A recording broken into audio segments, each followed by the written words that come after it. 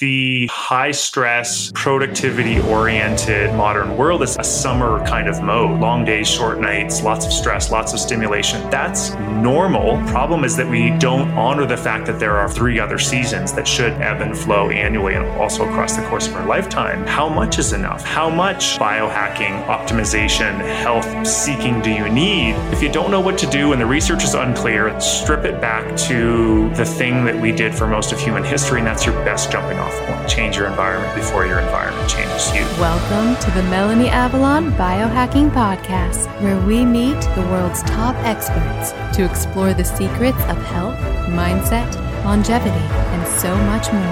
Are you ready to take charge of your existence and biohack your life? This show is for you. Please keep in mind, we're not dispensing medical advice and are not responsible for any outcomes you may experience from implementing the tactics lying herein. Are you ready? Let's do this. Welcome back to the Melanie Avalon Biohacking Podcast. I am so thrilled, honored, and grateful to bring you today's episode. Honestly, this episode has really put things in perspective for me and really made me realize how much of a journey I've been on with this podcast and everything, because I feel like it wasn't that long ago. It seems like just the other day I was traveling from LA to Atlanta and listening to 2 things with my mom. One was the Whole30. I was actually honestly listening to it because I was hoping it would passive aggressively convince my mom to try Whole30. That was my first exposure to Dallas Hartwig and his work. And then the other thing that I was listening to on that road trip was the early episodes of Well-Fed Women with Noelle Tarr. Now here we are today. I'm bringing you today's episode with Dallas, which this conversation was just so incredible. And I learned so much and I'm so grateful for it. And then Noelle, I had her recently on the podcast and we're like great friends now. So, I mean, it's just so crazy to see where your life journey can take you and put it out there to the universe. And I think we really do attract, what energy we're putting out there. So I just want to encourage everybody to, follow your passion, follow your dreams. And the world is full of so much good. And let's just keep that flowing. A few things before we jump in. The show notes for today's episode, they will be at melanieavalon.com/seasons. You definitely want to check out those show notes because they now have transcripts. I just think it's such an amazing resource to be able to read these episodes as well, especially when they're super long, like this one today. So definitely check that out. I am a Himalaya partnered show. And if you follow the Melanie Avalon Biohacking Podcast in the Himalaya app, you'll get early access to the podcast 24 hours in advance. You can also join me in my Facebook community. That is Paleo OMAD Biohackers. Real foods plus intermittent fasting plus life. We discuss everything there, so definitely join me. You can also follow me on Instagram. I'm still super shy on Instagram and feel really awkward there, but I am trying to post. So feel free to follow me. That's at Melanie Avalon. Hi friends, welcome back to the show. So I am thrilled to be here today with a man who honestly needs no introduction, but I will introduce him anyway. I am here with Dallas Hartwig. He is the New York Times bestselling co-author of something listeners are probably very familiar with, the Whole30, also, and it starts with food. He's a sought-after speaker, nutritionist, functional medical practitioner, physical therapist. He's been everywhere. Good Morning America, the Dr. Oz show, all the things. He also has a podcast. We were just talking about that before we started recording. It is the Living Experiment podcast. And he's here today because he has a new book out. It is called The 4-Season Solution, a groundbreaking new plan for feeling better, living well, and powering down our always-on lives. And listeners, I will say, so I got this book. I was really excited from the beginning because the whole season idea, and I thought obviously that it would be a lot about seasonal eating, which is something that I'm very, very much a fan of and was really interested in exploring more. But this book goes way, way beyond that. It is not just about food. It goes into so many aspects of life. It's honestly a truly almost haunting book. There's so many moments reading it where I was just, I was speechless because I was reading and not talking, but I was almost left speechless with the beautiful things that were portrayed in it. And I really felt empowered to make changes in my life, especially in today's modern, crazy, always on society. So Dallas, thank you so much for your book and thank you for being here. Thank you for having me. That's an incredibly generous introduction. So I'm already feeling the pressure to perform. No, seriously, it was amazing. So I'm just so excited to dive in deep with you on everything that you discussed in it. To start things off, so it's so funny. I was prepping for this interview and I was I just want to talk about the whole book. And I was but I guess we can't. I was I guess we can't do that. I guess that's what reading the book is for. You start off the book talking about your personal upbringing. And guys, it's fascinating. Cabin upbringing, something I don't even know if I could ever quite do. Would you like to tell listeners a little bit about your upbringing and also the trajectory of your life beyond that and what ultimately led you to this point of writing this book? You make reference to the cabin upbringing. My parents in the mid-70s, living in Eastern Ontario, Canada, bought what was basically a rundown cabin on 100 acres at the end of a dead-end road and decided to live an extremely simple and effectively what we would call off-the-grid lifestyle, where this was before I was born, but they basically took a cabin that was 80 plus years old and totally broken down, made it habitable. It had no electricity. It had no running water. And a couple of years after they made it habitable, I was born. And for the first 5 years of my life, that's where we lived. And it was we were homesteading effectively. And so it was extremely sparse. We had one luxury of a single light bulb wired to a car battery. And, I think later we got one of those propane lanterns, but that was the modern luxury. And when you think about it, we heated with wood in the long, cold Ontario winters. We had a very large vegetable garden. We spent a lot of time outside. My mom worked part-time in a very small town, which is nearby, and my dad stayed home. And so we were home and outside and living a very, very simple life for my first 5 years. And part of that very simple life was an extraordinary connection to the natural world, both by just simple virtue of being outside, but also by virtue of not having electricity. So we couldn't just flick a switch and turn the lights on at 10 p.m. because it just wasn't there. So I have always slept really, really well, for my whole life. And I partially attribute that to the first 5 years effectively being a perfect circadian rhythm where I wasn't disrupted by artificial light. When the sun started going down, our behavior changed by virtue of there not being available light. And that, of course, looks a lot like what our evolutionary past looks like from a sort of hunter-gatherer Paleolithic standpoint, or even just pre-industrial standpoint. And I'm deeply grateful to my parents for choosing that lifestyle when I was really young. When I was 5, my parents decided that we needed to be closer to town. I needed to go to conventional school, et cetera. And we started living a more conventional life, but certainly still spending a lot of time outside and deeply connected to natural rhythms, which I've always really honored and felt and valued in terms of time in nature, time spent, whether it is just, camping and hiking or exploring, but being outside and feel a deep connection to the natural world. Again, I think in part because that's what was sort of ingrained into me, not by intention necessarily by my parents, but just simply that was what the world was. And so that was what I absorbed in those early formative years. So even later when I went to, more conventional schools and went away to university and became a kind of young adult, even then there's still a real strong connection to the natural rhythms of the natural world.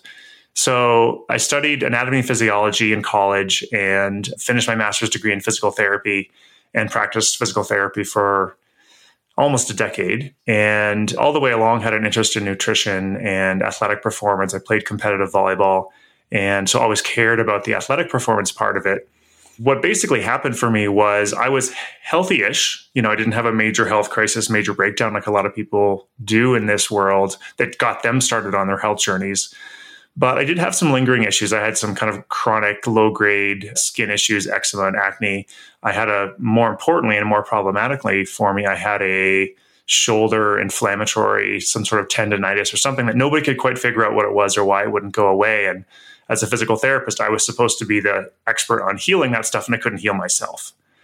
And around 2006, I stumbled across some early research by Lauren Cordain looking at some of the connections between dietary lectins and systemic inflammation. And kind of a light bulb went on for me and said, like, oh, hey, maybe there's a connection between my current diet, which at the time was conventionally healthy, whole grains and low-fat dairy and kind of all that standard stuff. And I started doing some experimentation and started eliminating some of the things that seemed to be potentially problematic, at least in populations that had autoimmune kind of proclivities. And 6 weeks later, my shoulder was completely healed. And it's not been a problem in the decade plus since then. So that really got my attention. And that really started my both profound personal interest in nutrition and later other aspects of evolutionary health, and also my kind of professional trajectory into writing and speaking about food. I love it so much. There's so much there. Something I was thinking about was, so you were at the cabin until age 5, and I've read before that until age 6 is when, at least from like the brain perspective, a lot of our brain is developing and forming, and our habits and our intuitions and personalities even really solidify by age 5. And I've always seen it, in the context of the brain specifically, but it does make me wonder, because you were talking about everything coming from the perspective, like, your sleep and like the physical implications and the seasonal living. I wonder if that is also something that gets sort of crystallized when we're young. I'm just throwing this out there. I have no idea. I don't know, but that sounds really plausible to me, because really in those early years, and particularly in the kind of pre-verbal years, all of those kind of implicit memories, there are ideas and concepts about the world that we carry with us for the rest of our lives that are encoded in those early years that are not even really accessible to our conscious minds and to kind of our ability to describe them verbally. And so we have feelings and senses and the sort of the gist of things without clear language to explain it. And I think that's probably what goes on from a developmental standpoint there as well, that what we experience is what we expect later. In those early years, if we're experiencing, and think about it from a sort of let's say from a trauma standpoint, if we experience disturbance in attachment with our primary caregivers and chronic stress and circadian rhythm disruption and malnutrition, those experiences are encoded literally into our structure, from a sort of epigenetic standpoint and from a neurophysiological standpoint. So later in life, we continue to expect more of those same situations, even if the context has radically changed. So I think I would conceptually agree with you, even though I don't have research to confirm that. Yeah, it's so fascinating. It's really got me thinking. Do you mind if I ask, were you born in like a conventional hospital, or did your parents go like a completely natural birth route as well? I was born in a conventional hospital. My parents were an interesting mix. They didn't necessarily have a deliberate, like back to the earth, off the grid, natural concept. They were really deeply pragmatic and very frugal and very like, let's be a bit countercultural because the world around us isn't really that awesome. But they weren't fully integrated into that. So I was born in a conventional hospital with a vaginal birth, and I was breastfed, and, some of those kind of things that, again, are either, from a sort of conventional hospital standpoint, not so awesome, but at least I had a vaginal birth, and at least I, was breastfed. Because if you take babies that are born by C-section and, have some sort of, traumatic birth experience, and then are either exclusively formula fed or not, or only breastfed for a few months, it's a pretty significant influence on the trajectory of your life just from those, few moments or hours early in your life. So it's a crazy thing to think about, what seems like small decisions, but over the course of long distances of time, that trajectory can get really altered by some of those small things. Yeah, you literally took the words out of my mouth. I was going to say that, at least with the birth perspective, they do the studies on babies that are taken away from their mothers and have to be in ICU or something like that, and the implications of that from their social connections later in life. It's really, really fascinating. So yeah. There's all kinds of stuff, that I'm a kind of a pathologically curious person, and little idiosyncratic things always kind of catch my attention. I read a paper a while ago that was looking at the emotional development of school-age children, and they were looking at earlier life factors that influence emotional development. And for little boys, anyway, and this, for whatever reason, this study happened to be just in boys, but for little boys, the use of a pacifier, of a binky, beyond about 4, 5, 6 months seemed to significantly impair emotional development at age 6. And the hypothesis was, when you have a soother, when you have a pacifier in your mouth, you're doing less experimentation with your own facial expressions. So you're getting less of the mirroring back of caregivers of facial expressions, which is one of the ways we learn about emotions and kind of that sort of relational model. And if we impair that early on, it does change the trajectory of development later. And I'm like, that kind of stuff fascinates me. It also is, as a parent, it also makes me terribly guilty and overwhelmed with all the things that I've done that in retrospect, I'm like, oh, what was I doing? But, here we are. Life goes on. That's crazy. That was like a twist ending. I thought you were going to say because the baby's trying to comfort themselves that they're not receiving comfort, but the mirroring of the facial expressions. Wow. Yeah. Crazy. So, we just talked about, the idea of these patterns and such being ingrained in our bodies and our cells. And so in the Four Seasons solution, I like the Four Seasons too. It's a great place to stay. It's an awesome hotel. I was actually wondering, was that at all a part of in you choosing the title? I was wondering that. It wasn't. It's kind of comical. My agent says that the title discussions between me and the agent and the publisher and my editor was the most protracted and excruciating title discussion she's ever been through. We had dozens and dozens of title discussions, and finally we landed on this as a kind of a nice, I think pretty kind of descriptive synopsis. But no, we didn't deliberately make a reference to the Four Seasons, but it works. It works for sure. So in the Four Seasons solution, there is this idea of natural, cyclical, and seasonal variations in life. And I think people, often will think of these, think of the seasons, the weather. And I think people are pretty familiar with the idea of seasonal eating, and we can go into that in more detail. But something you started the book off with is this idea that is actually these seasonal variations, and this need for oscillation is something that is ingrained in our bodies on even a cellular level. So would you like to talk a little bit about that? Why is there this need for oscillation and constant change? And where is that in our actual bodies? Yeah, so that's actually in our genes, literally in our genes. And most organisms, from single-celled organisms all the way up to complex mammals, have genes that drive the circadian rhythm, that influence most metabolic processes in the body. And from a sort of just simple biological standpoint, that's easily explained by the fact that most organisms, again, kind of accepting some of the ones that live in the extremely deep ocean where there isn't a day-night cycle, but most organisms spend their entire life in that dark light 24-hour circadian rhythm. And so the way we behave, again, this is sort of on a every organism level, is partially dictated by the availability or absence of light.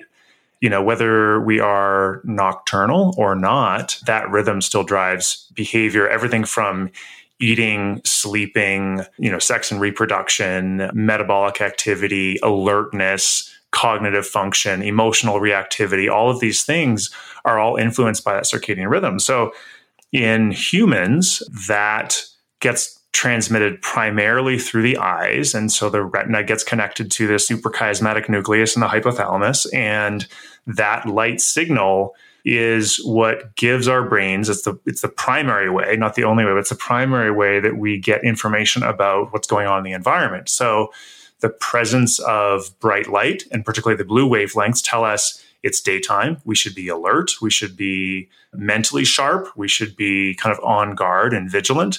And that makes total sense because during the daytime, it's when we are both doing our kind of, again, I'll use the hunter-gatherer kind of ancestral perspective. It's when we do all of our hunting and gathering. It's when we're most vulnerable to predators or any kind of, warring tribes that are nearby.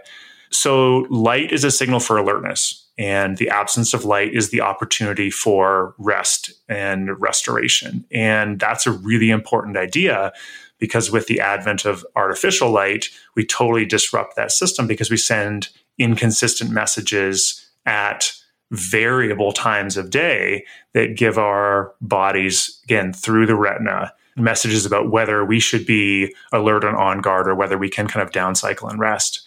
And I'll argue that, and I do argue in the book, that the advent of artificial light is one of the most significant disruptions in human physiology in the history of humans. I think the implications are profound. And like you mentioned in the book, you were saying that, with your original book, like it starts with food, there's the emphasis on food and diet, but you drew attention to it starts, that part of the title, because there's actually so much more beyond diet. And you drew attention to, like you just said, the actual profound implications of sleep and light and how that affects so many things. So would you subscribe, almost pointless because we obviously want to optimize both of them, but when it comes to like different lifestyle changes, diet versus sleep, how do you rank those? I don't know.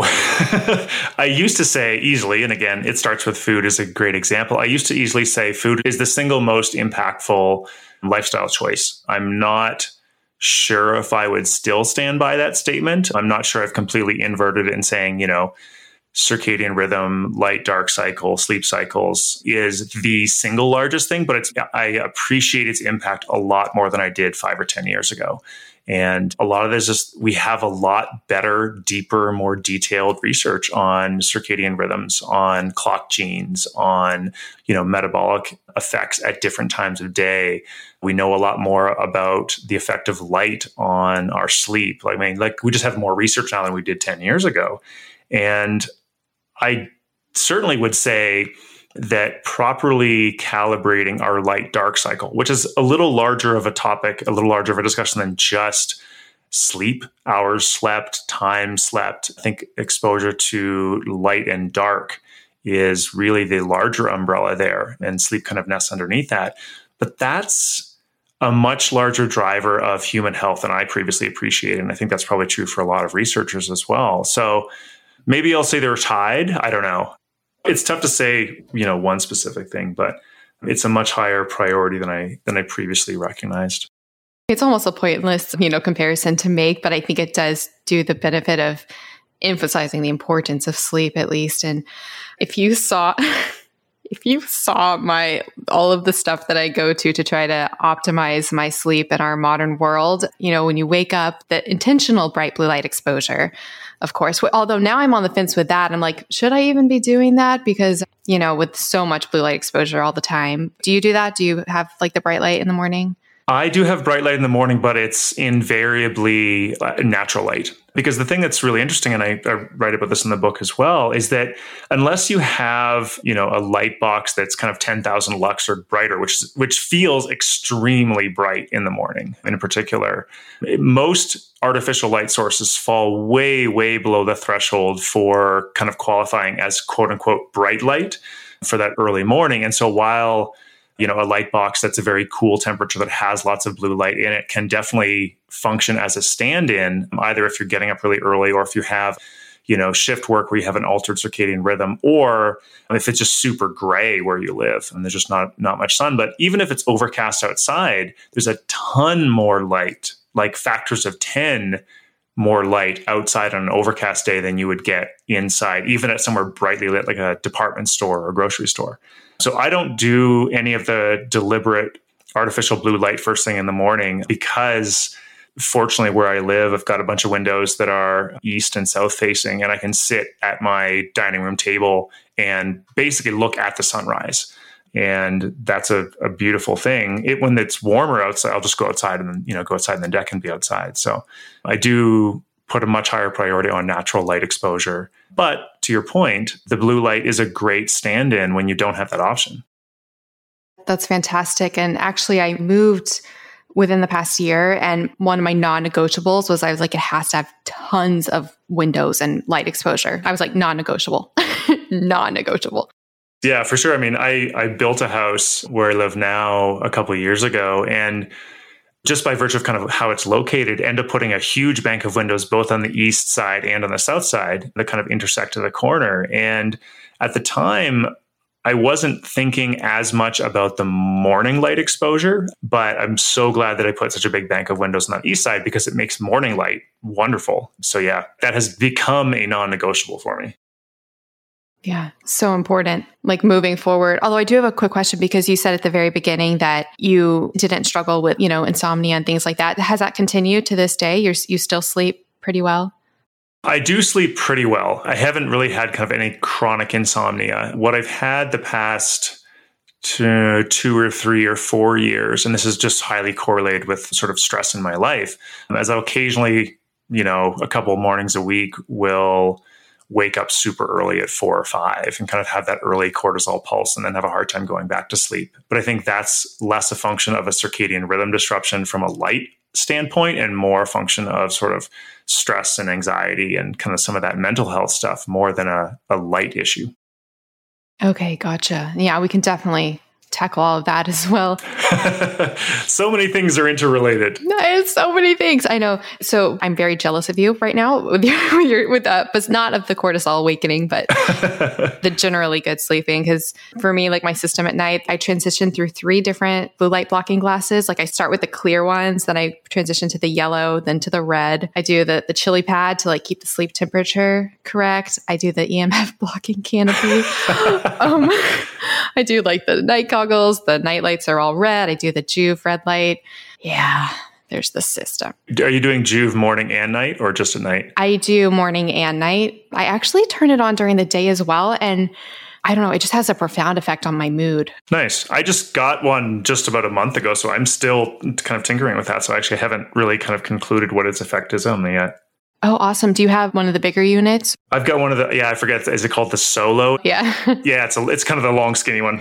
Yeah. Do you have any like muscle recovery issues or anything like that? Yeah. So I do a lot of rock climbing, a lot of connective tissue stuff. And that's one of the reasons why I'm working on that. So yeah, that's kind of my primary driver there. Oh yeah, you have to let me know. It's profound in my opinion. And there's been a lot of clinical literature on it as well. So yeah. I will say one more thing about the sleep while we're talking about it.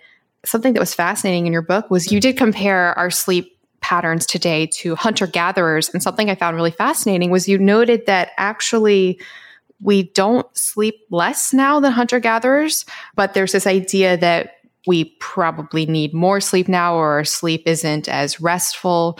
So yeah, what are your thoughts on that? Like how does our sleep compare to hunter-gatherers?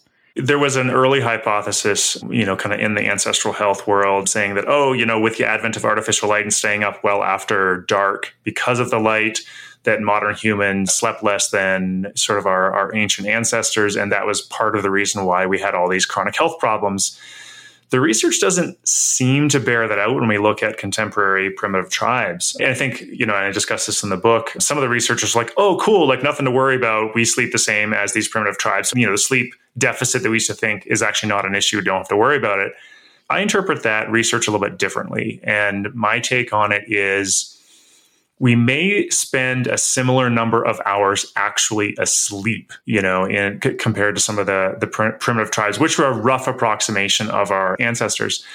But the difference is that we spend far, far fewer hours in darkness. And so I make the distinction in the book between time spent in darkness and time spent asleep, because it's a radically different thing from a hormonal standpoint. And all of your listeners will know that blue light in particular, but bright light in general, will block the secretion of melatonin. And melatonin usually starts to rise a couple hours before our normal, kind of our habituated sleep time. And if we have the presence of light, in particular the blue light, if we're not doing blue blockers or we're on our screens or whatever, it delays that melatonin pulse. And so that's something that would be a really significant difference. And sometimes off by a couple hours, which is a pretty significant difference in terms of the actual circadian rhythm. And so the time spent in darkness is really the thing that I hone in on, in the book. And that's a really big difference from the primitive or ancestral world to the modern world. Because in the modern world, we're trucking along, doing our thing, cooking dinner, winding down, doing whatever we're doing. And then we turn out the lights and expect to, immediately fall into a deep, restful sleep. And of course, for many of us, that doesn't happen, even if we are doing mitigating things like blue blocking glasses and all that stuff. So I interpret that research really as, what we actually have is a deficiency of darkness, not necessarily a deficiency of time spent asleep. The other part of that, and I didn't discuss it in detail in the book, but I'll comment on it here. The other part of it is not all sleep is the same sleep, right? So that we have different sleep architecture at different times of night. And so hours slept, well, it's an easy way to kind of count it up for research purposes, is not a complete picture of how deeply restored we are when we awake in the morning. And I'll go one step further. When we're comparing, of course, one of the primary functions of sleep, although there's many, but it's restoration time. It's rest, it's recovery. It's the downtime. And it's not the like passive, just the lights are off and we're just kind of being inert. We're doing detoxification and we're doing all these recovery processes during sleep.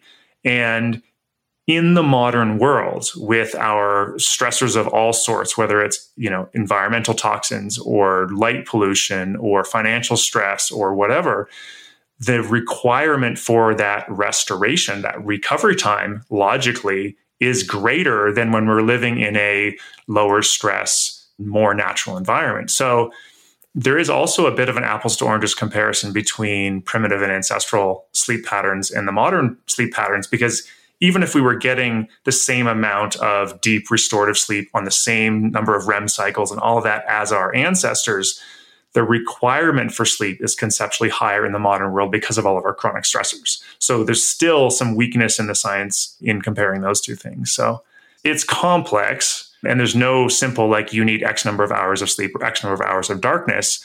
And so for me, I'm a big fan of simple heuristics. And one of the heuristics in the book is essentially, look, if you don't know what to do and the research is unclear, and this is true of food and everything else, if you're not really sure, strip it back to the thing that we did for most of human history, and that's your best jumping off point, right? It's an Occam's razor kind of thing. And it's the same conceptual reason why I, broadly speaking, subscribe to a paleo type diet, because with all of the different nutritional factors and personal differences and genetic things and athletic performance things and all this stuff, all of that aside, the best jumping off point is what we did for most of our evolutionary history. So that's true for both sleep and for food and everything else. Yeah, and speaking to that, hi friends, do you want to come hang out with me and Dave Asprey and so many other guests I've had on the show? You simply must come to the 10th annual Biohacking Conference, May 30th through June 1st in Dallas, Texas. And of course, I have a massive discount code for you guys. I went last year to the one in Orlando, and it was one of the most fun times of my entire life. I met and got to hang out with so many guests that I've had on the show. I met so many of you guys. And of course, there's lots of Danger coffee and Dave Asprey approved meals and dry farm wines. And that's just the social aspect. The conference itself is mind-blowing. They have this incredible expo where they have all the biohacking supplements, all the biohacking things. You can learn about them, try samples, meet the creators and founders. If you haven't tried a lot of biohacking things, it's a great chance to actually try them out in person. Things like brain tap, infrared sauna, hyperbaric oxygen chambers, and so much more. There are so many incredible speakers as well. You can hear talks from people I've had on the show, like Paul Saladino, Dr. Daniel Amen, Dr. Sarah Gottfried, Dr. Mercola, Dr. Annika Becca, and that is just a few of them. I seriously had the time of my life last year, and I would love to hang out with you guys. And you can get 35% off tickets. Just go to melanieavalon.com/biohackingconference and use the coupon code BCMelanie to get 35% off your tickets. That's melanieavalon.com/biohackingconference with the code BCMelanie to get 35% off your tickets. This code can be used for general admission or for VIP access. Seating is limited. They do sell out. They sold out last year, so get your ticket now. And if you come, definitely let me know because I want to meet you. So hopefully see you guys in Dallas. melanieavalon.com/biohackingconference with coupon code BCMelanie. Get your tickets now. I'll see you guys there. Hi, friends. One of the most valuable things that I do every single night of my life is my infrared sauna session. The brand that I use is Sunlighten. I did a lot of research on infrared saunas before deciding on them. Their saunas are so high quality, they're low EMF, and what I really love is they have a solo unit. That's what I have, and it's really great if you live in a small apartment, might be moving. It's just really an amazing investment, and they have incredible deals and offers on it right now. You can actually get up to $200 off with the code MelanieAvalon, or if you're talking to a rep, just tell them that I sent you. And like I said, that will be up to $200 off, and that will also get you $99 shipping. Normally the shipping is like $600, so that's a really, really big deal. And if you do purchase a sauna, forward your proof of purchase to podcast@melanieavalon.com, and I will also send you a signed copy of my book, What, When, Why. If you'd like to learn more about the science of sauna, 2 resources. I interviewed the founder of Sunlighten, Connie Zach. I'll put a link to that in the show notes. And then I also recently did an epic blog post all about the science of sauna. I will also put that in the show notes. All right, now back to the show. It's so interesting to think about with the hunter-gatherer populations and the sleep, because you're, speaking to how we might have more of a need for sleep due to our greater stress that we experience today. And I find there's so much irony there, because it's like, on the one hand, we are seen as, a more sedentary population. So you would anticipate, less energy expenditure, but ironically, the way we're engaging with life seems to be massively draining and creates even, more of this need for rest and restoration. And that's the kind of the thing with something like exercise or just movement in general, is that there's a sweet spot, right? Because we know that in a lot of cases, moderate or intense exercise is actually really good for people's circadian rhythms and their sleep. And so there's this situation of being sedentary has its own sort of inflammatory kind of downstream consequences. And also on the other extreme, the overtrained, under-recovered athlete is also, ironically enough, in a deeply inflammatory state. And so when we think about, and if we kind of zoom way out and just skip over the biochemical details, stress and inflammation are really tightly intertwined, because not all inflammation, of course, is problematic and pathological. So inflammation is just a mobilization of the immune system, which is necessary and beneficial for, of course, fighting off, external infections and those sorts of things. But it's also how we recover from everyday life, which is one of the things, we need to do a lot of during sleep. So the connection between stress and inflammation is really, really tight. And which is why any of the chronic stressors, and the list is a mile long, any of the chronic stressors that contribute to inflammation, which is virtually all of them, virtually all contribute to chronic disease. So there's such a tight correlation there that really the principle underlying virtually all of my recommendations is balance out the stress and recovery equation, which is really balancing out the inflammation recovery kind of equation. We want to have the ability to mobilize our immune system to recover from all the different assaults we have, and then be fully rested and recovered in a resilient state, the next day or the next year or whatever. Yeah, exactly. Like you said, it seems to always go back to this. It is an oscillation, rest and recovery, expending this energy in a healthy way, recovering, compared to just constant drain, on with no recovery, which is the big, big problem.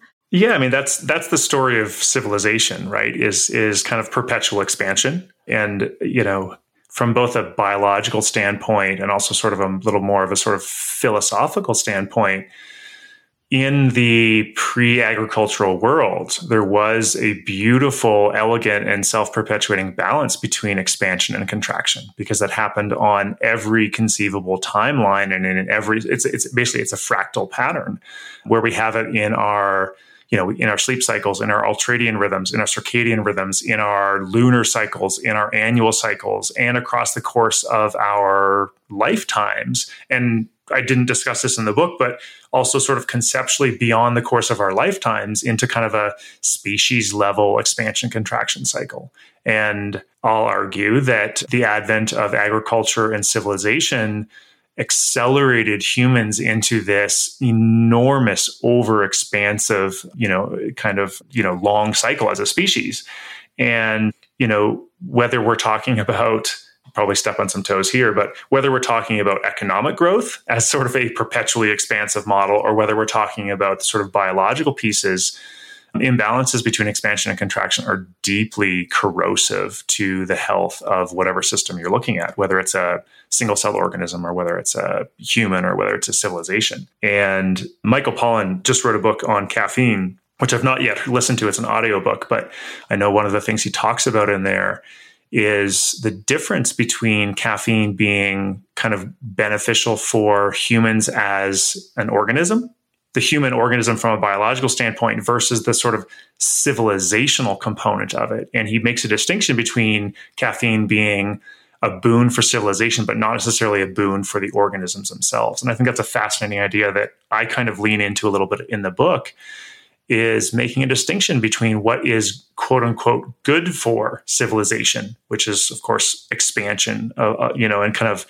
productivity and success and, stockpiling resources and ownership and all this kind of stuff that is not necessarily for the good for the health of the individual organisms or the tribes themselves. And I think that distinction is a really important and underaddressed one. I am so happy that you brought up the caffeine thing. That was actually something I was musing over, was the implications and the role of caffeine specifically in one's individual oscillation throughout the day. Because I was thinking, on the one hand, something like caffeine or really any other compound that would create this effect, but caffeine is the perfect example. You could use it constantly to stay constantly on and never have that off moment. But then on the flip side, people will say, okay, we'll just cut out caffeine. We shouldn't have caffeine. But then I think, well, maybe there is a role for caffeine. And I'm going to have to read this book by Michael Pollan because I'm dying to know what it says. Yeah, me too. Because I was thinking having, caffeine in the morning when it's in line with your natural, alert state. People say cut out caffeine for insomnia, but maybe something like that can actually decrease insomnia because it's making you more energetic, in the morning and then not having it at night. So it does make me wonder, especially since I'm all into the whole biohacking thing. I'm always wondering, to what extent should I be trying to live this quote natural life without this biohacking? And with things like biohacking, is it making life, better? Is it still in line with our natural rhythms and the way things should be? I think it's a very complicated topic because in a way, I was wondering, do you think biohacking is somehow in conflict in a way with the way our natural bodies should be? Right. Well, it's interesting. The short answer is I don't think it's in conflict with our kind of natural rhythms and our kind of our intrinsic kind of physiology. What I see, and this is not any statement about you personally, what I see in the biohacking community, and I'm less tapped into that in recent years than I have been previously, but what I've seen in the biohacking community is the very natural, very human desire to get something for nothing. The desire to take a shortcut, the desire to do it the quote unquote easier way. And because ultimately what we're doing with biohacking, if you and I define it similarly, is we are looking to leverage insights about how the human organism works to optimize different aspects of our human experience, whether that is cognitive performance or athletic performance or whatever.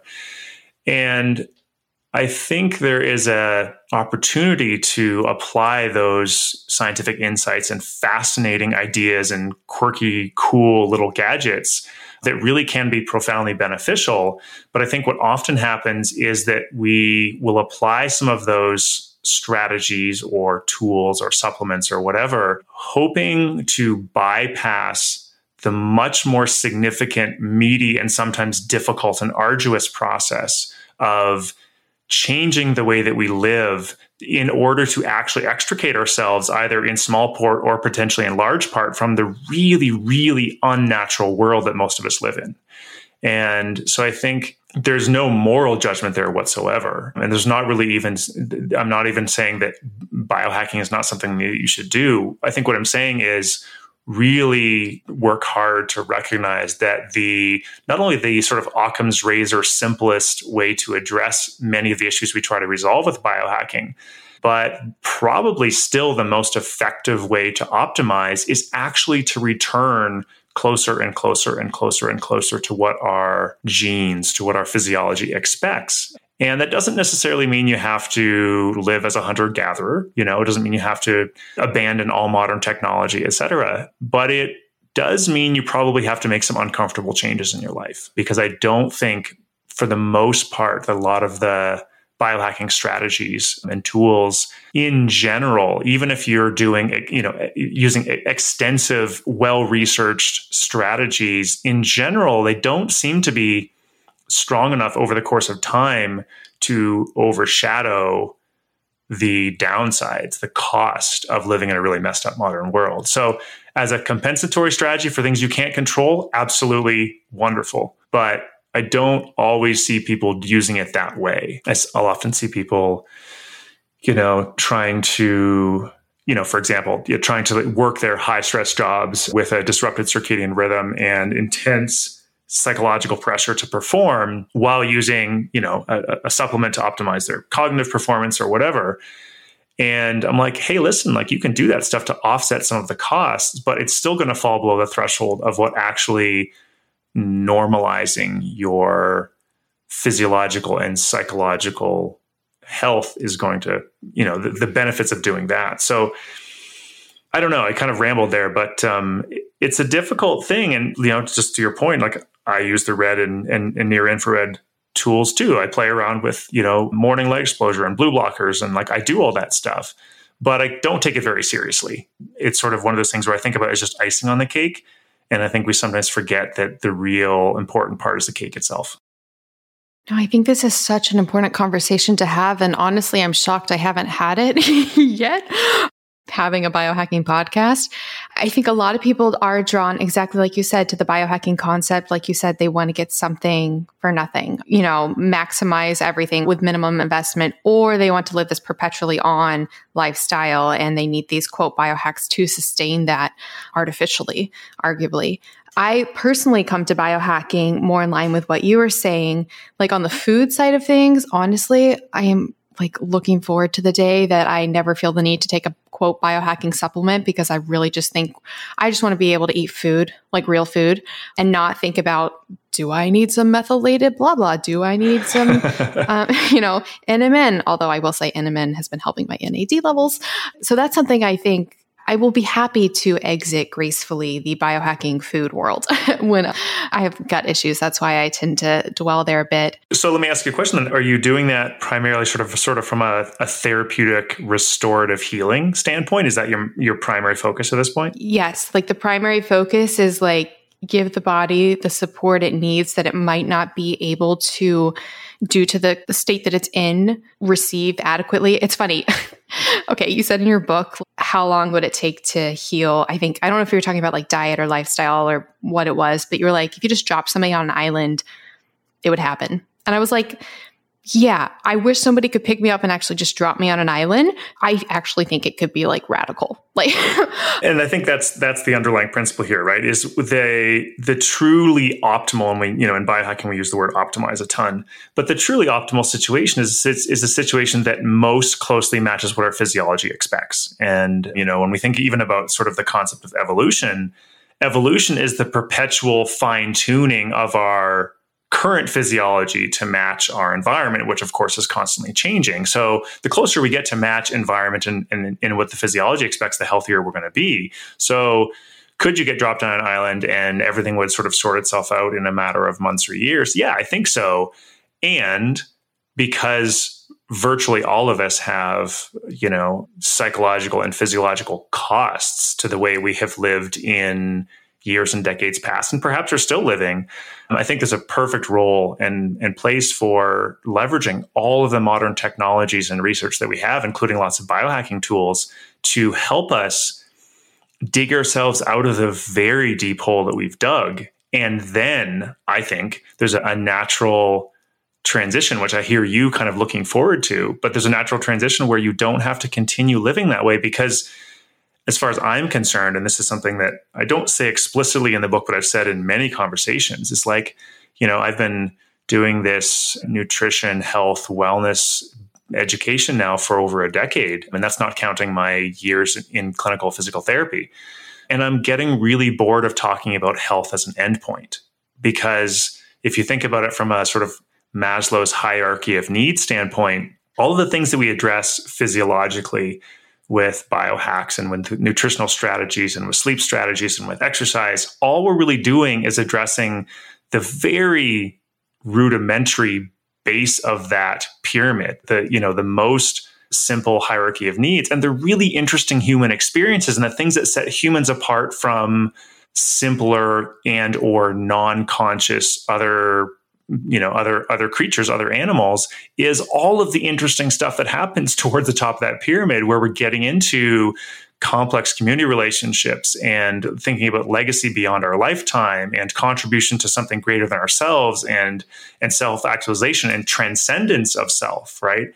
And so that's the interesting stuff. So to me, health is only interesting to the point that it unlocks the opportunities for those more interesting experiences. And so I'm at this place, I'm like, cool, like I've done 10 years of this speaking and writing thing on health and wellness. And really what I want to say is like, use the insights that I and a bajillion other people have kind of written and spoken about to the point where you can exit, to use your word, to exit the paradigm where we're constantly focused on self and we're constantly focused on fine tuning and optimizing and success and performance, and actually look outward into our relationships, our personal, romantic relationships, our family relationships, our community and kind of tribe relationships, because that's where the really fun, interesting stuff happens. And in the book, I write about sort of the seasons of our lives kind of concept. And I think there's an interesting parallel between the annual seasons and the sort of the phases of that happen during the course of our lifetime. And the, kind of high stress, productivity oriented, kind of high pressure modern world is effectively a summer kind of mode, right? It is long days, short nights, lots of stress, lots of stimulation, perpetual expansion. It's kind of on the go all the time. And that's normal, both in the summertime, literally, and also normal in the summertime of our lives. The problem is that we don't honor the fact that there are 3 other seasons that should come and go and ebb and flow annually and also across the course of our lifetime. And I'm 41. I'm looking forward into my next couple decades and saying, what do I want to do here? Where do I want to go with this life? And it's not, more books, more bestsellers, more programs, bigger speaking engagements. It's not necessarily more of the summer kind of productivity and success experiences. I'm anticipating in the coming years pivoting slowly over the course of time to start thinking more about a kind of fall kind of ethos, which is more along the like Thanksgiving lines of presence and gratitude and generosity and connection and community and leadership and contribution to something outside of and greater than yourself. And that's the interesting stuff. But we don't give ourselves the opportunity to get into that phase in our lives, often until we're retired or maybe never, depending on how we live our lives. But I think that there's a really tragic lost opportunity to experience some of those very deep, intuitive, emotional experiences much earlier in our lives than we do. And one of the things I really am advocating strongly for these days, including in the book, is honoring the shift from a, perpetual expansion, on the go success, productivity, summer kind of, efficiency kind of mode, and saying, let's pivot and slow down and let's get into the space of honoring other ways of being besides that chronic high stress. So I totally commandeered that part of the conversation. No. There's like so many things you touched on. I was like, oh, this is amazing. One of the things that resonated with me so much was, the idea you were talking about it not being all about health. And I'm paraphrasing, but there's this one quote that has stuck with me for so long. And it's something to the effect of, when you have your health, you want the world, or you want all these things. But when you don't have your health, all you want is your health.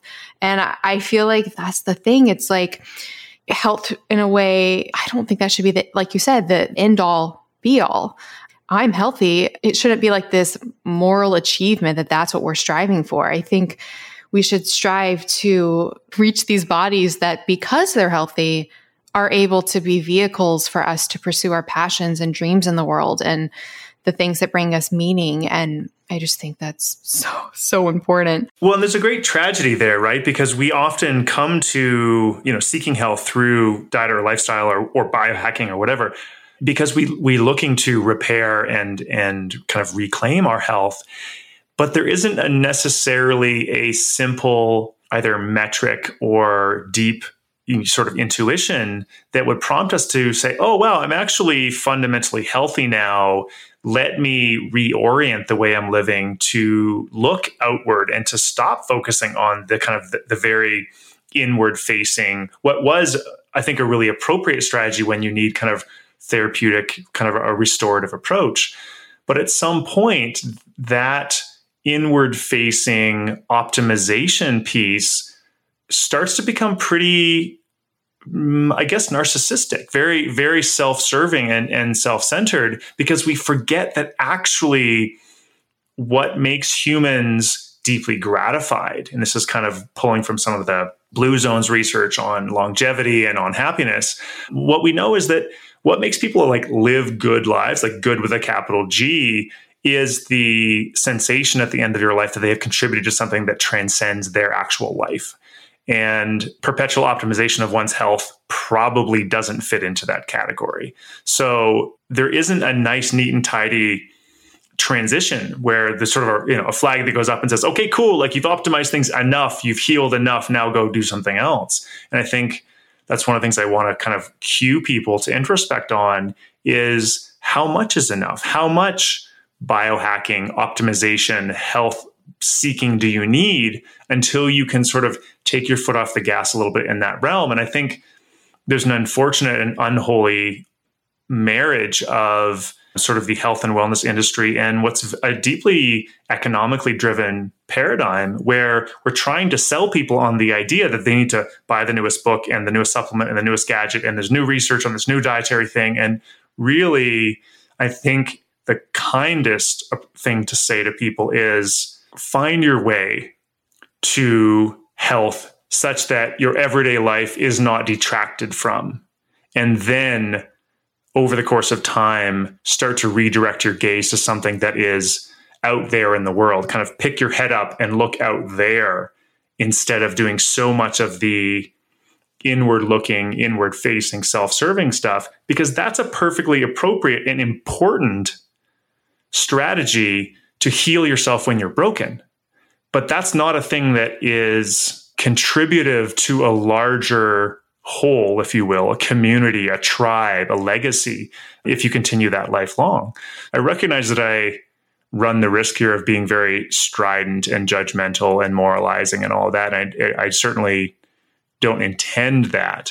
But I do want to really encourage people to ask themselves, and there is no correct answer, but ask themselves, how much is enough? And whether that is how much is enough, how much money have I accumulated, how big is my retirement account, or how much is enough with health optimization and performance? Because performance, whether you're talking about, something very quantifiable like athletic performance, or whether you're talking about sort of performance and success more broadly, that's still, conceptually speaking, confined to a summer kind of mode. And one of the things that I really strongly direct people towards in the book is self-assessing and saying, are the things that I feel called to do in my life now, do they deeply match up with what I yearn for? And I think a lot of times, a lot of our coping mechanisms and certainly addictions are anesthetics for the pain of having the mismatch between what we yearn for and what we're actually doing on an everyday basis. And the solution is not more coping strategies. The solution is getting a closer match between what we yearn for and what we're doing. And that requires painful introspection and sometimes really radical shifts in the way that we live. But that's what being a human is. is perpetually shifting and changing and updating. And that's what I've done a ton of over the past few years and probably need to do about another 10 lifetimes of, but I don't have the opportunity for that. So speaking to what you just said, I feel like, I'm just thinking about this out loud right now. I feel like there are two almost types of situations that people often find themselves in where it is a matter of, like, on the one hand, you have people stuck in, for example, chronic illness situations. And because the focus is on the illness, it just, perpetuates itself. And so it's like there's not any room for moving beyond that because it gets tied into one's identity in a way. And then on the flip side, there are people who seem to be, performing and constantly going and doing all the things, but that's being sustained by an artificial foundation of, caffeine and light and all these stimulating things that aren't actually creating support, and they're ultimately, wearing you down. And you talk about this idea. It was so funny. I read like the first part of your book and where you started talking about the seasons, and listeners, you've got to get this book. It's just fascinating how the seasons align, what they look like with movement, what they look like with food, what they look like with all these things. And I read that, and it was before you used this phrase, and I was like, oh my goodness, it's like we're living an endless summer. And then you were like, we're living an endless summer. And it's a really fascinating concept. I did have a question about that, and this actually ties into the whole biohacking thing and everything.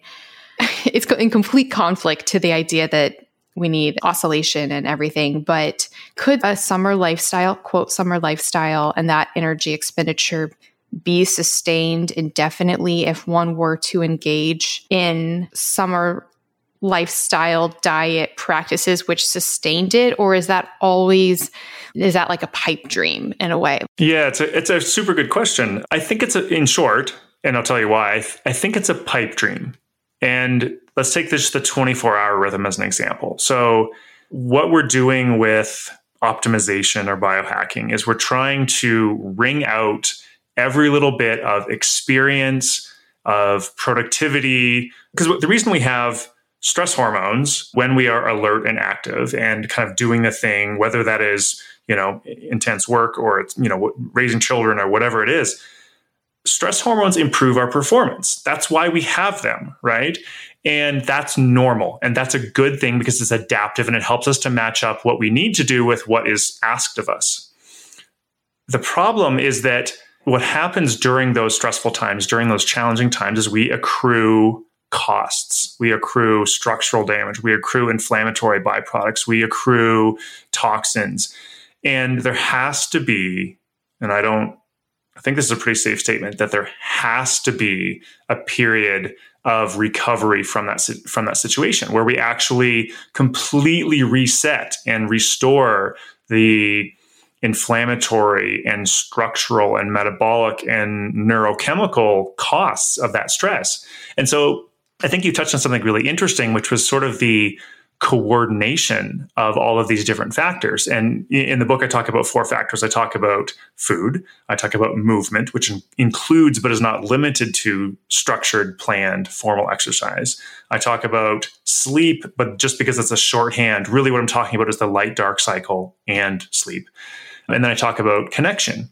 And connection there includes 4 subsets: connection to self, in terms of self-awareness, self-compassion, self-love, self-acceptance, and just simple knowledge of self. I talk about connection to place, where we're from, where our roots are, what are sort of kind of, and this gets a little bit kind of soft and woo-woo sometimes, but like just the connection to Mother Earth, the sensation that we are a part of the superorganism of Earth, connection to others. And that's where we talk about all the social connections of all sorts, and then connection to a sense of purpose, to something greater than ourselves. All of that to say, we coordinate. There's different behaviors under each of those factors for each season, both literal season and kind of longer season of our life. So if we matched up the seasonal behaviors for summer and we did all of those things in the summer mode during the literal and figurative summer times, we would have the optimal summer experience. But part of the optimal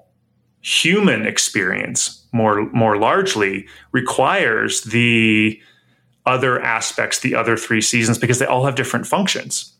And if you think about it from a sort of circadian rhythm and hormonal standpoint, and I break down times of day, literal seasons and figurative seasons into kind of hormonal and neurotransmitter kind of headings or sort of symbolic markers. And so morning and springtime and youth all go with dopamine. And dopamine is associated with excitement and anticipation and novelty and motivation and the movement towards things.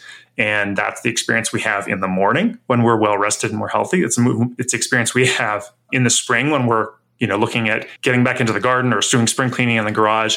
And it's the experience that we have in the youth of our lives, where we are, backpacking through Europe and we're doing all these things. So there's dopamine, there's adrenaline and cortisol, which are kind of the hallmarks of summer and midday, because that is what optimizes our performance and optimizes our success during that time. And then there is the pivot, the movement from those two expansive seasons of spring and summer into a contraction phase, which includes fall and winter or evening and night. And the neurotransmitters and hormones that go with that are serotonin. And serotonin, of course, is associated with connection, belonging, a sense of community, a sense of generosity, a sense of leadership, a sense of contribution, because that's what we do at Thanksgiving, right? There's all of those things encapsulated in the experience of Thanksgiving. And then, fascinating to me, serotonin is biochemically transformed to melatonin. So what we have is two linkages of dopamine being converted into noradrenaline and adrenaline. So there's a biochemical continuity there between spring and summer. There's also a biochemical continuity between fall and winter of serotonin into melatonin. And that's one of the reasons, of course, why the early light exposure that causes the synthesis of serotonin during the daytime allows more melatonin to be available to have a nice pulse when the sun goes down, we're ready to sleep. So there's this fascinating fractal pattern of biochemical conversions that exactly mirrors the emotional and psychological experience, which exactly mirrors the figurative experiences over the course of a lifetime. So I just think that stuff's super duper interesting. Long-winded way of saying, I don't think that expansion and stress, which is really what summer is about, is something that will allow you to have the optimal human experience over decades and over the course of an entire lifetime, even if you are optimally matching up all of the factors and perhaps some sort of micro strategies in a biohacking sense, because you're still trying to wring out the sponge to its maximum in that summer kind of mindset and missing the next natural phase. And I think that when we start to bend what our physiology and our psychology expects, we start to run into trouble, even if we're doing it in a pretty coordinated fashion. Yeah, it's so fascinating. And I guess it ties in a lot to the whole concept of what is aging and the implications there. Because if aging is damage accruing, there would be this, need for repairing that. Or if it's something more about the work of David Sinclair and this like loss of information, could in a way that be perpetually, if we could figure out how to restore that information, would that mean that we could live, forever? I'm just dying to know, if you were given the opportunity to live forever, would you take that? Oh, that's such a fun question.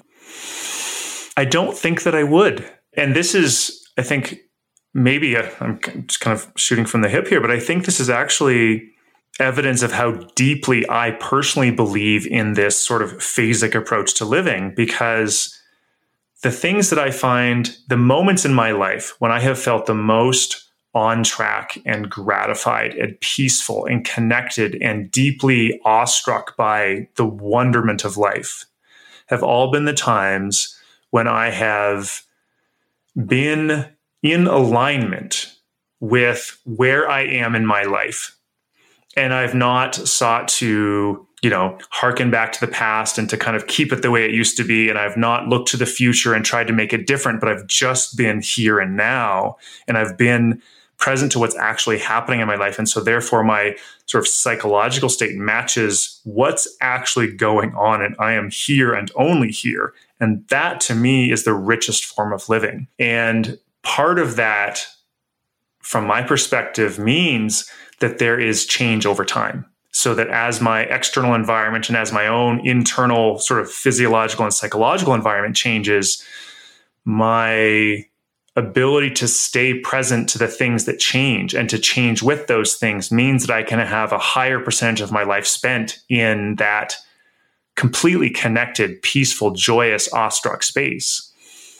And living forever, depending on how you would kind of define that or what that would look like from a sort of physiological standpoint, but living forever would probably mean that there was a mismatch between what was going on with my sort of psychosocial or emotional headspace and what was happening in the world around me. I also, honestly, I don't see the world getting a lot better, and I'm not sure I want to be around in 1,000 or 1,000,000 years to see what happens. So, no, I don't think, even from that standpoint, I don't think I would choose to live forever.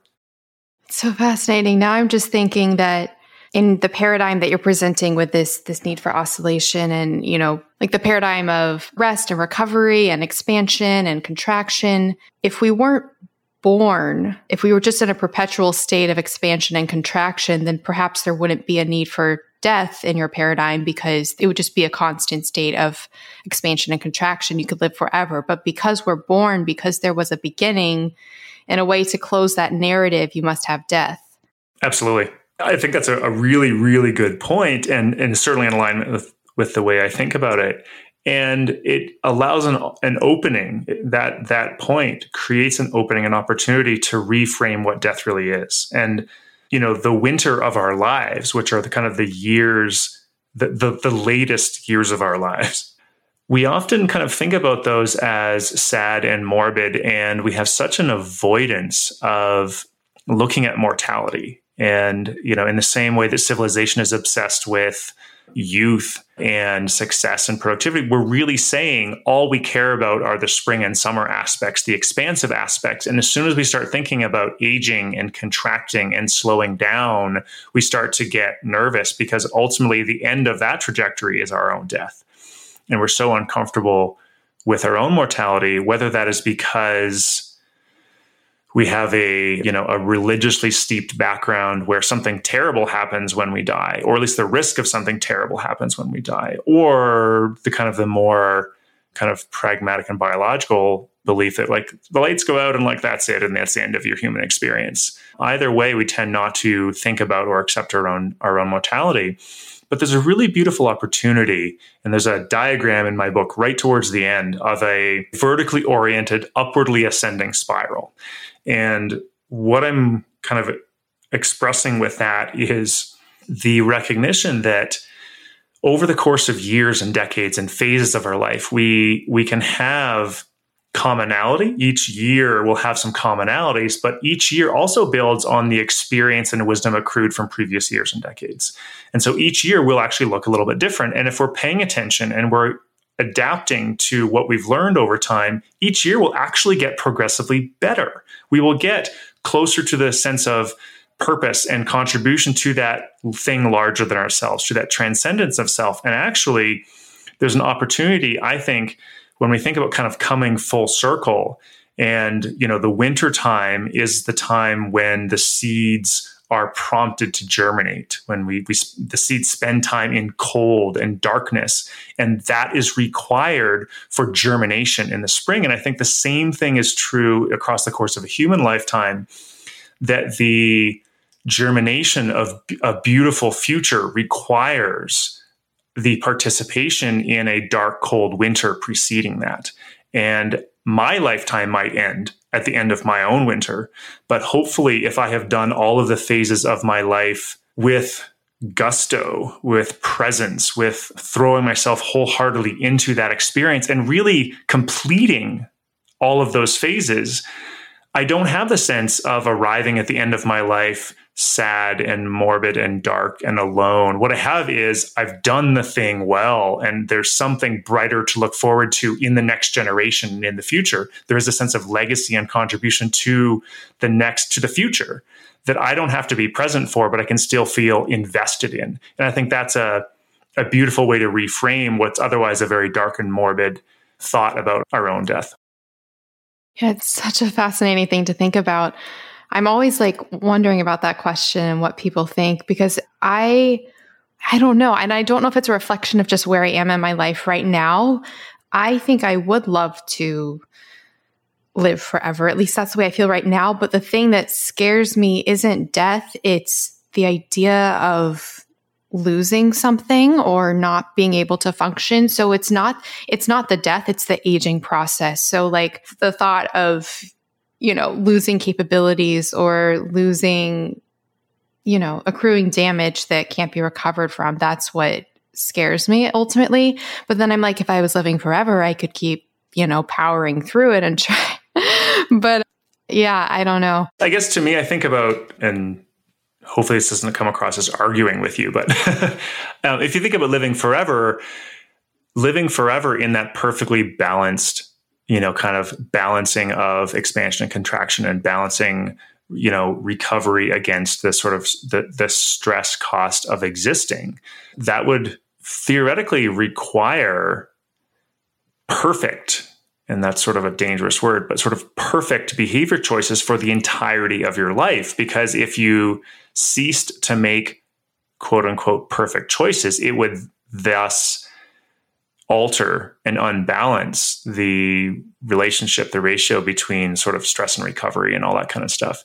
So I don't know. I feel like you could conceivably dramatically extend a human's lifetime at a very high quality. Forever is not, to me, conceivable. And also, I'm not an expert like David Sinclair, so I will defer to his expertise in that world for sure. I would say, I guess it would require perfect living, or it would require perfect repair processes, I think. Kind of like the analogy I always think of is like buying a new Mac versus buying refurbished electronics. They're always like, yeah, it's completely new, but you're like, I'm not gonna, it's gonna break. It doesn't feel quite the same. Yeah, totally. Yeah. You're just like, it's gonna break. It's like this idea that, they're like newness is only a newness. And that I think it might be a bit of a facade to think that you can return to that. So, yeah. Something that you pointed out or you were speaking about, and it's something that you talk about a lot in the book, is this idea of anchors. So in a way, it can seem ironic because we've been doing all this talk about, contraction, expansion, this idea of, opposites and things changing. But there's also this idea at the same time, a very grounding idea of anchors, and that there is something consistent in our daily life. I actually don't think I said this yet, the whole podcast. So for listeners in the book, you might have said it or I might have said it. I don't remember now. Dallas does have 4 tenets that he basically goes through, is a way that's kind of organized. So there's sleep, move, eat, and connect. So he does explore all of these. And then the oscillation within them, the changes that happen, like what that looks like. But then there is at the same time this idea that there is a sort of consistency even with these changes. So I would love to talk a little bit about that. So like diet, for example, and maybe this is a good way to both tie in your perspective of what these look like seasonally. So like with diet, you talk about, a seasonal diet. I love what you say. You're like, you say that basically diet's one of the easiest ones to live by seasonally because you can just shop at a farmer's market and it like kind of does it for you, which is really awesome. There's a couple other kind of spin-offs there too, kind of simple kind of shortcuts or heuristics, and I know, given your work on intermittent fasting, one of the other kind of comments, because I get questions about fasting all the time. And I'm like, okay, let's talk about a kind of a shortened feeding window. And one of the easiest ways to think about, from my perspective, to think about when you should eat is only eat when it's light out. Because in the ancient past,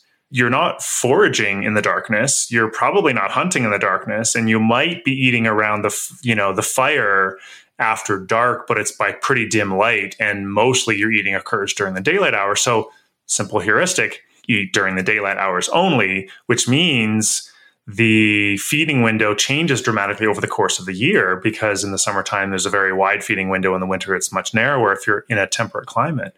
So there's lots of little things like that give like an anchor point, right? And to your point about there being anchors in the book, all of these oscillations occur around some sort of pivot, some sort of anchor point. And whether you're picturing like some celestial orbiting body around a midpoint, around a homeostatic point, or whether you're picturing a sine curve that has midpoints between the extremes, or whether you're picturing a pendulum with a pivot, there's always a reference point.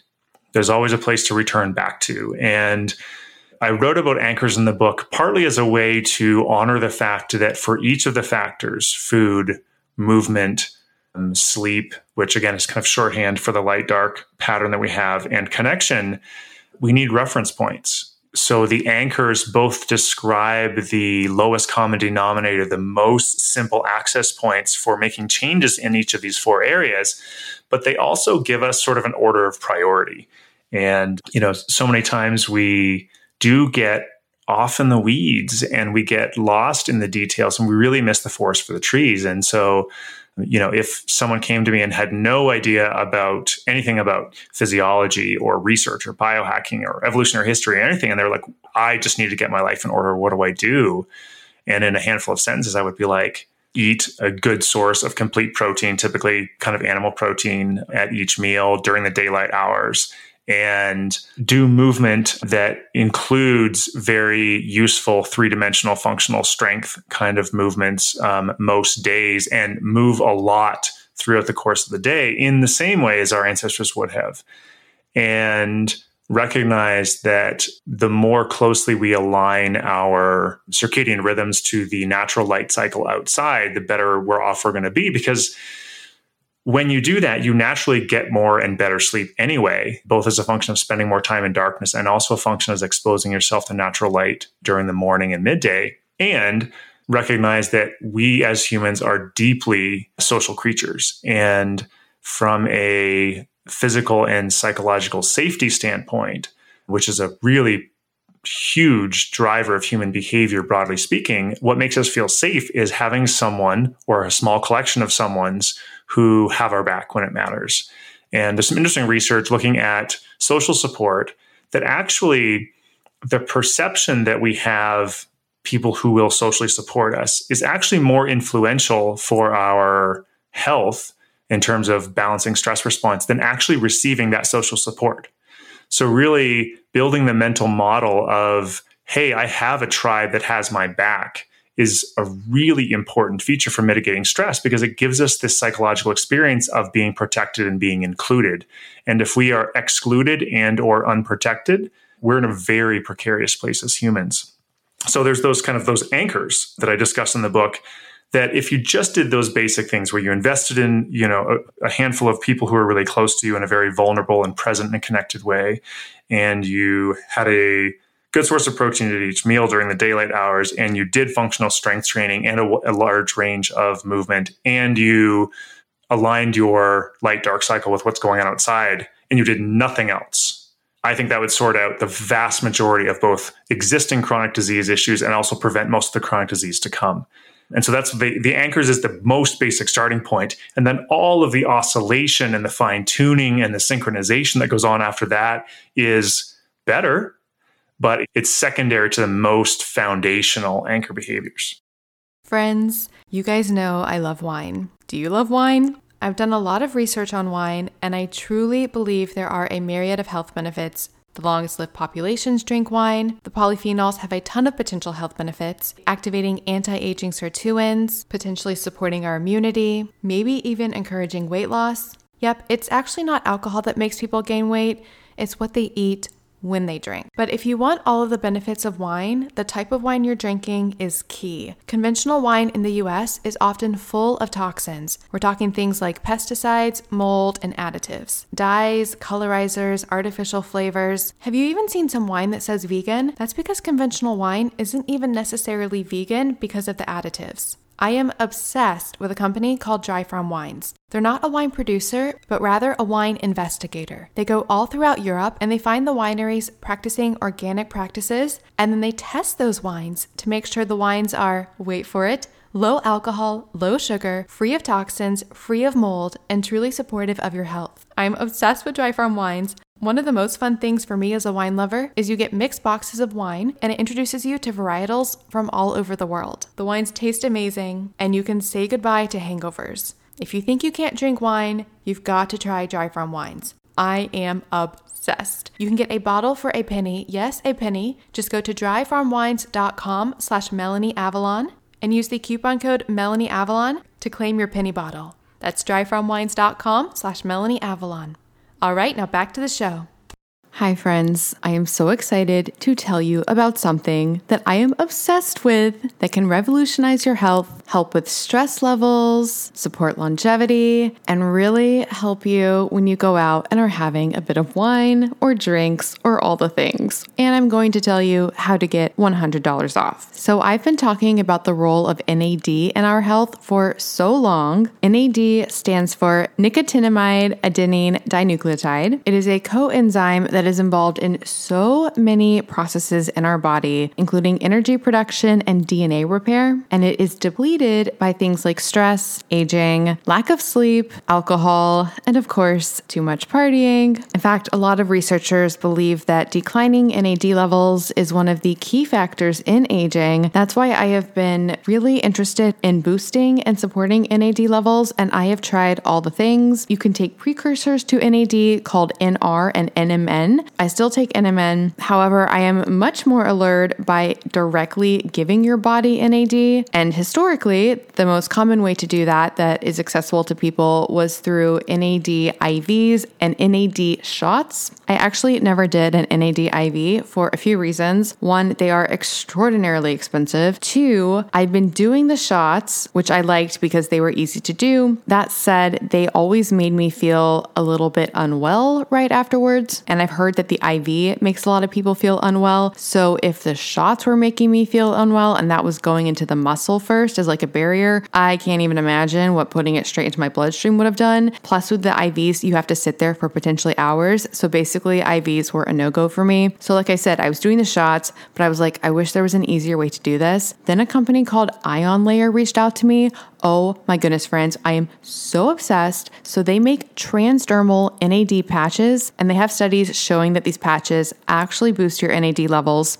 And what's so amazing is you put on a patch. It's super easy to put on. I have a video on my Instagram about how you do it. You basically get this patch thing with like a negative side and a positive side. You put saline on one side, you mix up the NAD with some sterile water and the NAD that they give you on the other side. Then you stick it to your arm or wherever you want to put it. You put a super cool black patch over it, kind of like how you put the patches over CGMs. And then what's amazing is there are no side effects. You don't feel unwell from it, and it lasts for 14 hours. And it's so easy. You can do it at home, and then you can really decide when you want to do it. So with the shots, I was doing them once a week, and I was trying to do them before going out. With this patch, now I put on the patch before going out, and it makes me feel so good. It really helps the next day from any alcohol recovery that you may need. And they look pretty awesome with my outfits, not gonna lie. I am obsessed with these patches. I just want everybody to know about them, and they are so much more affordable than the shots or the IVs. If you want to boost your NAD levels, support anti-aging, help with your stress, help with lack of sleep, and or optimize your partying, you need these patches, friends. And I'm so excited because working with the company has been amazing, and they are giving you guys $100 off, which is incredible. So to get that discount, just go to MelanieAvalon.com/Ion Layer. That's IONLAYER, and use the coupon code MelanieAvalon to get $100 off your first order.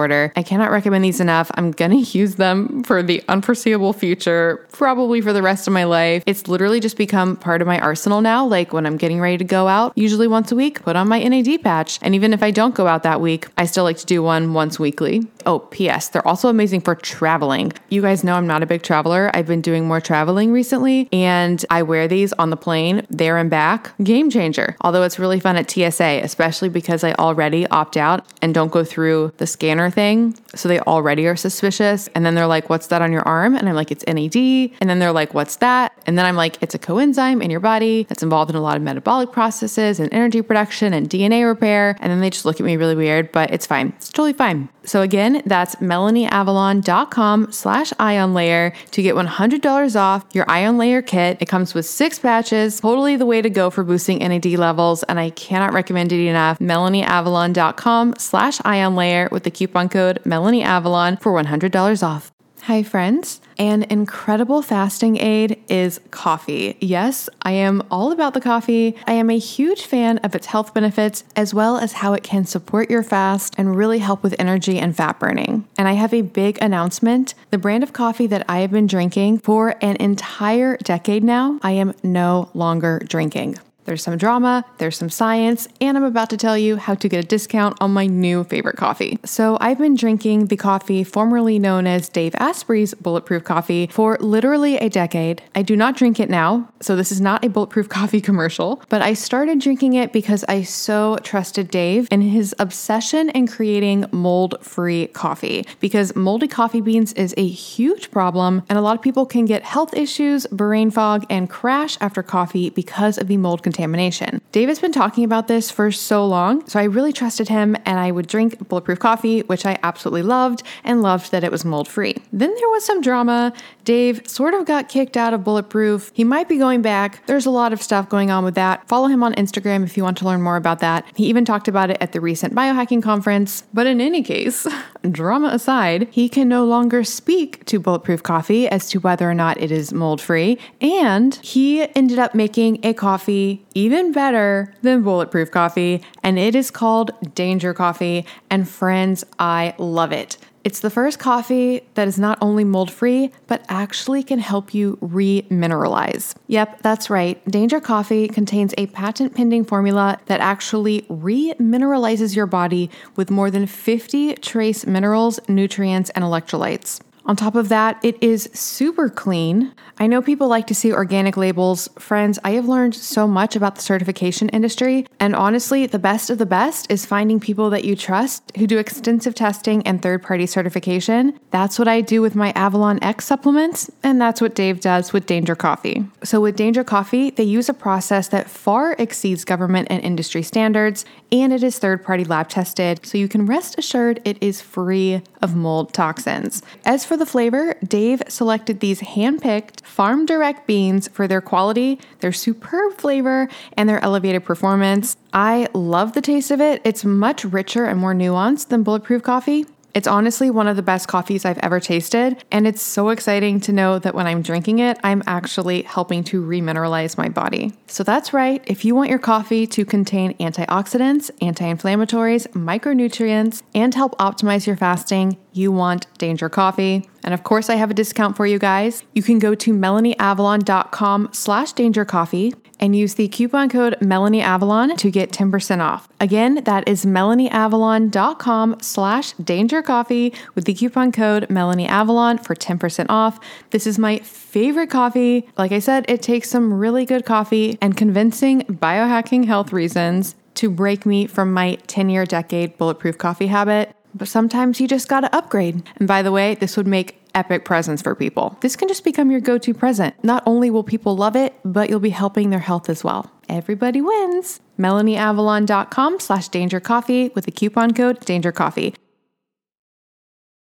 Yeah, I think it's so profound. And actually, I mean, just looking at the anchors that you put out there, they are things that I've naturally gravitated towards. For example, with diet, regardless of different dietary approaches, I mean, like protein has always been the anchor for me. I just don't feel complete without it. And then I like fiddle beyond there.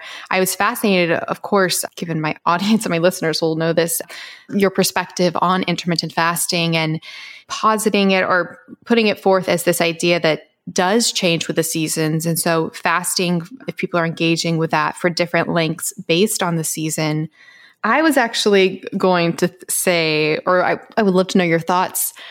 Could intermittent fasting be an anchor in a way? I know you were using like the dark light cycle as an anchor, but could eating in a time restricted eating pattern be like a constant approach, an anchor? Yeah, I mean, it certainly could, right? And I'll distinguish between time-restricted feeding and intermittent fasting, because to me... All the terminologies, yeah. Yeah, the terminologies. I guess really, intermittent fasting is sort of the shorthand, but really we're talking about time-restricted feeding. And when I recognize that all the neurochemical and more importantly, in this case, metabolic processes are all downstream and regulated by what happens in the suprachiasmatic nucleus, effectively saying they're all regulated by the light-dark cycle, then it stands to reason that our eating windows, our feeding windows, because they are directly connected to the light-dark cycle, and if we're using the light-dark cycle as our anchor for all the other physiological processes, right? Going back to the beginning of this conversation where I'm like, well, maybe the light-dark cycle actually is the most important thing. If that's the case, then the natural ebb and flow of wider or narrower feeding windows across the course of the seasons would just be a natural extension of that. It certainly could be an anchor in the same way that just going to the farmer's market and eating the food that is available locally at any given time of year is a really great, direct, simple connection between you and what's going on in your local environment. Intermittent fasting, or in this case, time-restricted feeding that matches the natural ebb and flow of the light-dark cycle, is another really direct connection between you and what's going on in your environment. So I think that's a great way of thinking about it. And do you think, I feel like this is debated on and on, but, people will say that, historically we were eating during the day, but then there's the argument that we would be hunting during the day, so we would actually be eating at night. Do you have thoughts on that? I mean, I know you just talked about it, but I do. And what we find when we look at because we don't know what happened in the truly evolutionary past, but we can make an educated guess based on contemporary tribes that we can observe. And what we see is that actually hunting doesn't take up the majority of the daytime. All of the tasks combined of hunting and gathering and moving camp and doing maintenance and just the things that are necessary for primitive living, for hunter-gatherer existence, really only take up 3 or 5 or 6 hours a day. It's not 14 hours a day of hunting requiring us to cram our eating into the darkness after the daytime. The hunting that does go on average, and of course there's differences day to day, but the hunting that goes on average wouldn't take up the majority of the day. Therefore, there's plenty of time both to eat as we forage and also to eat after we hunt that wouldn't require us to be pushed all the way into the nighttime. So would it be conceivable that ancient hunter-gatherers ate, after dark? Sometimes, of course, for sure. Absolutely. I don't see a really sound logic for that being the norm on an average over the course of, millions of years in all of the different locations that humans evolved in. I don't see that being such a consistent pattern that it became the norm in our evolutionary experience. Hopefully that makes sense. No, completely. Gotcha. Also, I really, really identified with the movement part of the book and the recommendations that you made there, because I personally subscribe to what I call functional movement. I try to just make my life about movement, but then I try to enhance it. So I actually wear weights on my body. So then when I'm grocery shopping or vacuuming, it's a workout. I love, you even said and this is literally how I think. You even said for coffee, grind your own coffee. And I'm yes. I don't like the shortcuts to get things automatically done. It's you can add all this movement and people might think, oh, grinding coffee, that's not going to burn calories. But when you look at it in a broader picture of just staying constantly active, I think it just leads to so much more health in the body. And you don't need all of this concentrated, I'm going to burn calories. Well, I mean, you can if that makes you happy. You enjoy going to the gym, but I don't think it's automatically necessary. And it's so funny. My co-host Jen on the Intermittent Fasting podcast, we have completely opposite approaches to, we both do intermittent fasting, but so she likes doing meal delivery services. So her meals are always delivered and, that's what she does. She hates going to the grocery store.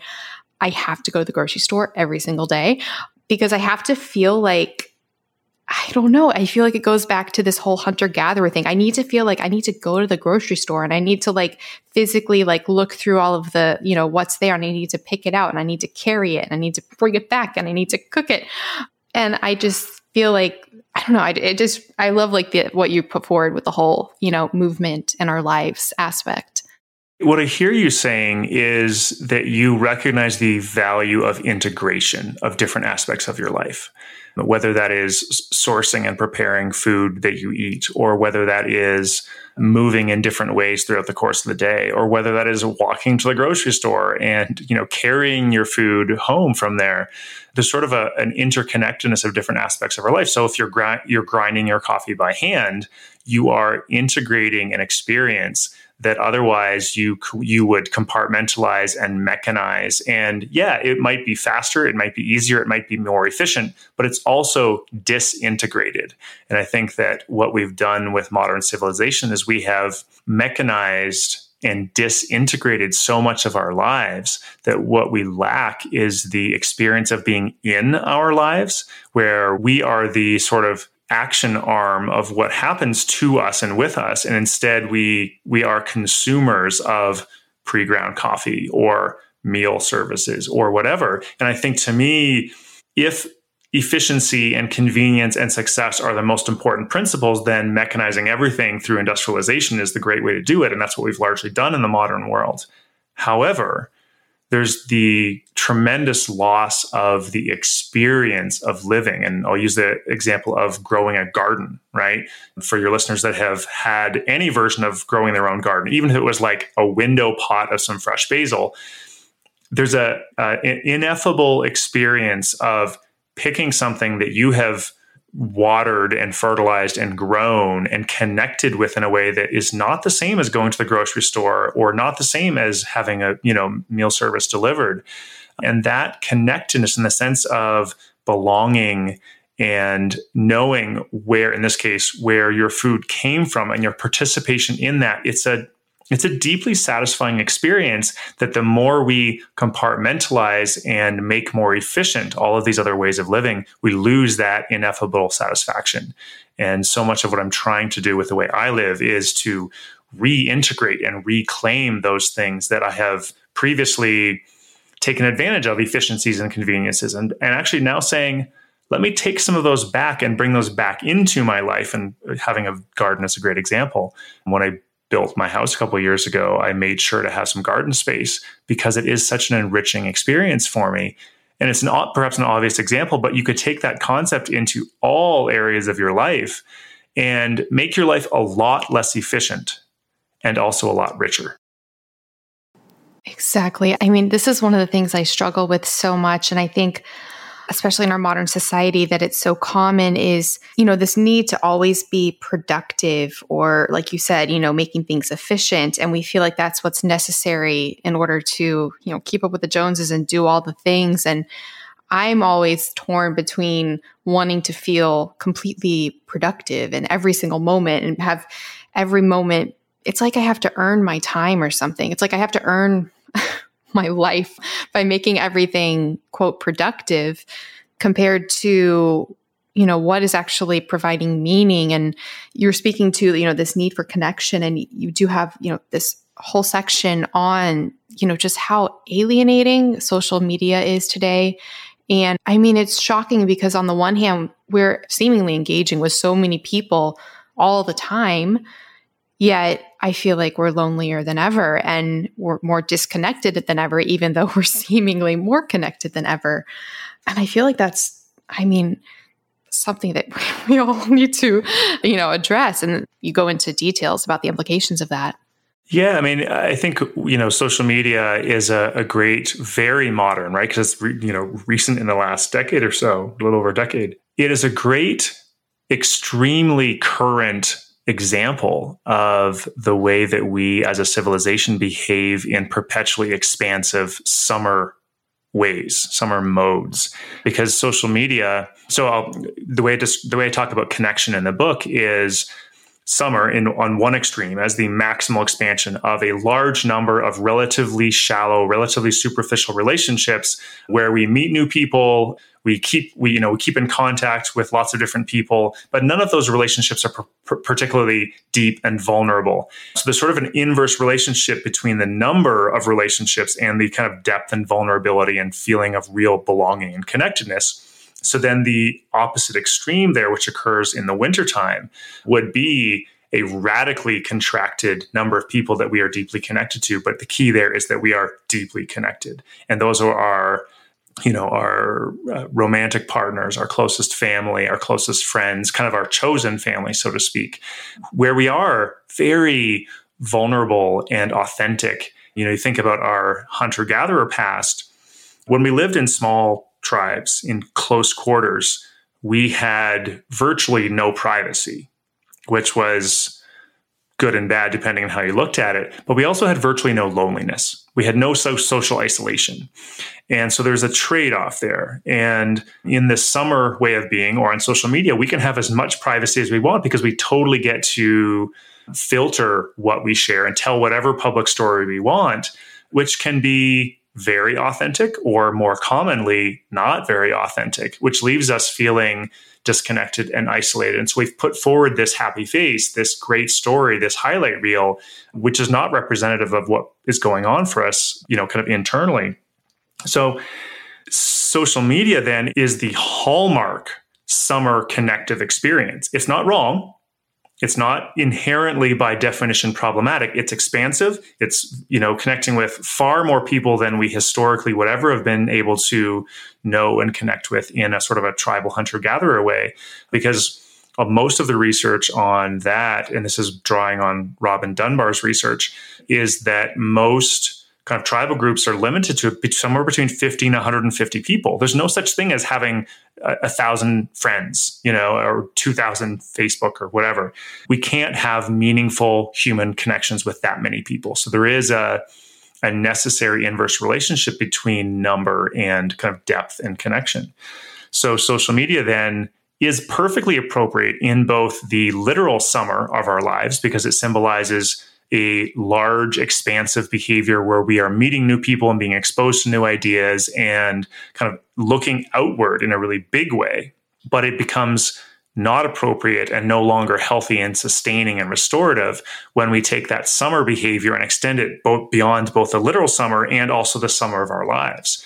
So I think it is pretty normal to spend time on social media, to have lots of contacts and followers and friends and all this kind of stuff episodically. But the key there is it's episodic. It's only for one of the 4 seasons.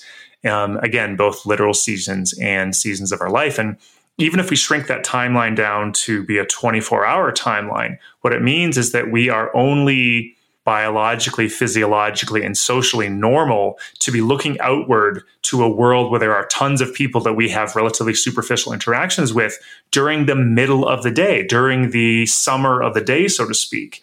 And that's one of the reasons why I argue quite strongly in the book and elsewhere that it's important for us when we come home at the end of the day, end of the workday, end of the school day, whatever, to really deliberately put away the social media, because what we're doing is we are honoring the shift into a more present, connected, grounded, vulnerable fall and winter type mode, which requires we don't put our attention on 1,000 Facebook friends. We put our attention on the people who are in physical proximity to us, who we have the opportunity to be deeply authentic and vulnerable with. So there is that same expansion contraction cycle even across the course of a day. You answered one of my questions I was literally going to ask, was because I had read before that actually looking at faces at night could actually interfere with circadian rhythm. I had assumed that was due to because we're socially, interacting with people during the day.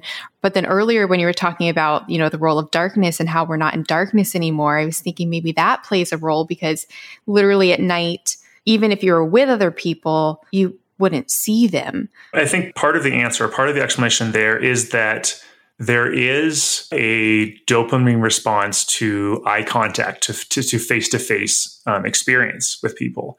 And because dopamine, of course, is highly involved in attention and focus. And when we are looking at someone, like humans are incredibly exquisitely tuned to facial expressions, to reading information from the widening of the eyes or a squint or a twitch of the mouth, to kind of some of these incredibly nuanced small things. And So we have a dopamine response to that face-to-face experience. And if we're looking at faces or we're having face-to-face experiences under bright light into the evening hours, we're having a dopamine response. And dopamine is not a thing that's good for sleep, right? So if we're taking in exactly the same way as blue light is effectively sending our brains the message that it is blue sky, midday, you should be alert. We're giving ourselves a mismatched signal if we're looking at faces, either real faces, under bright light or faces on social media or whatever. We're giving ourselves a mismatched signal in the post-sunset hours. It's so fascinating. And it's like on the one hand, we could have the ultimate solution to all of this if we could somehow just, because you talk about I don't know how to say the word, Zeitgeber. I learned a word when I read this. So how do you say it? And I should know this because I'm German. Oh, you are German. Okay, so that's a German word. Yeah, Zeitgeber. Zeitgeber. So Zeitgeber is a German word meaning time giver or timekeeper. So it's basically a physiological anchor for the circadian rhythm. Yeah. So you talk about that. And actually, I read that and I learned what that was. And now, because I'm always reading like scientific studies, and now I'm seeing that word like everywhere. And I'm like, I'm sure I was seeing it before, but, just didn't really realize what it was. There are all these factors that are, telling our bodies different things, and our bodies are interpreting them, and it's affecting our health and everything. It's just, on the one hand, it's like if we could just tell our body that it's okay and it doesn't have to respond to any of these things a certain way, which makes me wonder, like something like meditation, or if one could enter a state of reprogramming their body to respond differently to these things, like could that be, I don't even know if that's possible, but could that be like a solution compared to that's probably very, very hard for most people to achieve. So the flip side is, doing this approach like you outlined in the book where you are, consciously working with your environment, working with your movement, working with your diet to support the natural system. I don't know if it's possible to like reprogram. Yeah, it's a really interesting idea, right? And I think kind of my smartass response is like, well, if you had the infinite lifetime that we were talking about, you probably would have enough time to reprogram all of those things. My more pragmatic approach is like change your environment before your environment changes you. Because undoubtedly our environment changes us in so many ways, both perceptible and imperceptible. To your point about, for example, meditation, there's profound opportunities to learn how to respond differently to environmental stimuli, right? To give a different meaning to a stimulus such that we don't have to feel threatened by a particular thing that we may be used to because we gave it a particular meaning.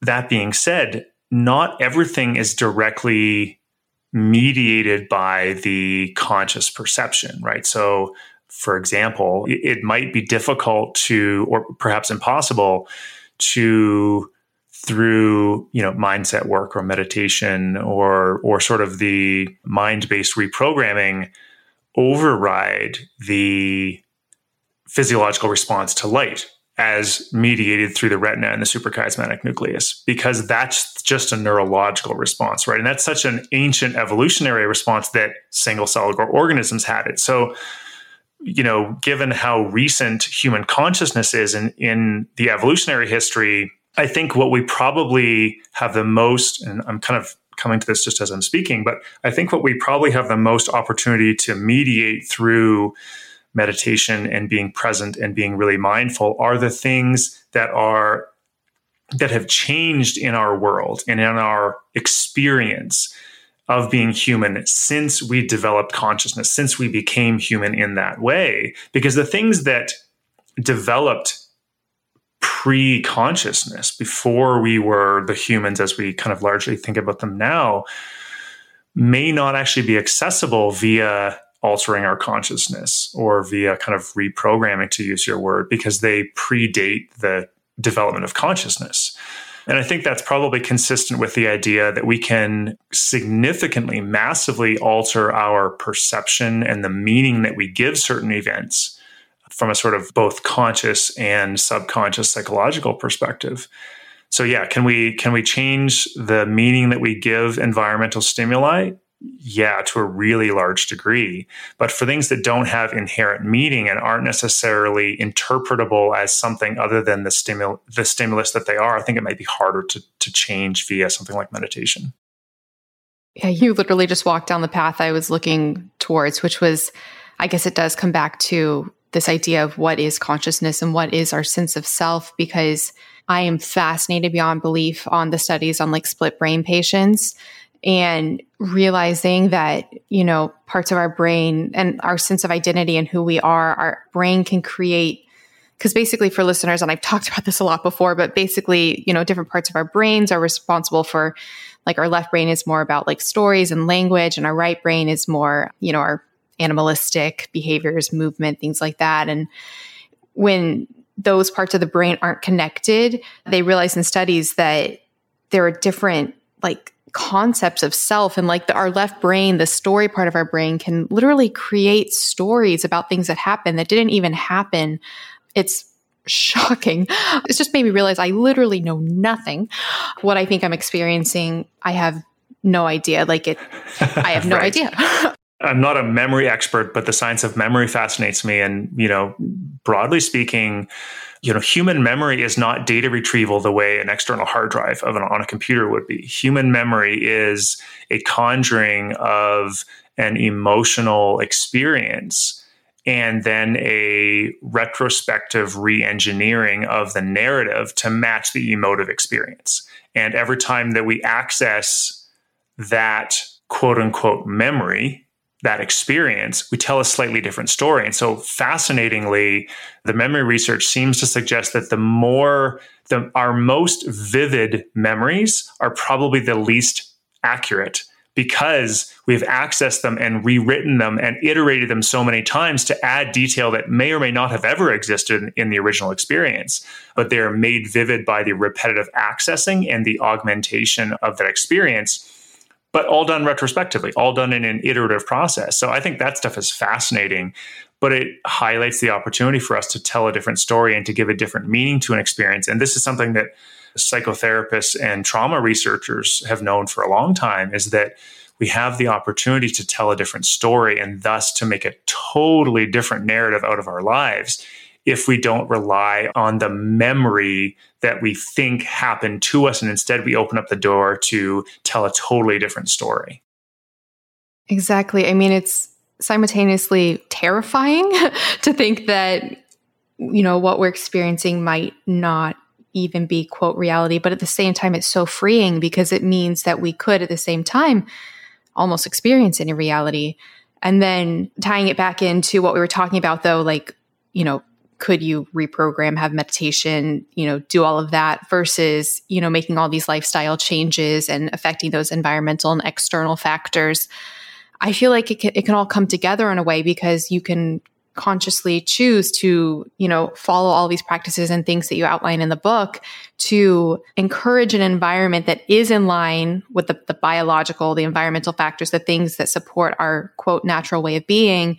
At the same time, you can still know that you can be okay with any experience and yet that you can have any experience. And I loved what you were talking about earlier about, there's this feeling of that I am enough, that we are enough. And that's just something I've really personally been thinking a lot about and been trying to encourage, is this idea that I am enough. So at any given moment, everything is okay. And I can, do all of these things like you talk about in the book to just, optimize and be in line with my natural self. And at the same time, being okay with it all. Yeah, and I think the concept of enough is a beautiful idea. That sense of sort of adequacy, the sense of, I guess, ultimately abundance.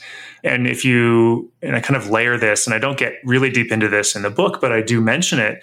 If you think about the expansion mode, the dopamine and adrenaline and cortisol-driven expansion, and the seeking, the chasing, the success, the efficiency, the accumulation of resources, like all of that is driven by the desire for more. And the flip side, the equal and opposite contractive mode of fall and winter, that is serotonin and melatonin driven, is the sense of adequacy, is the sense of enoughness. And along with that recognition of enoughness is the experience of gratitude.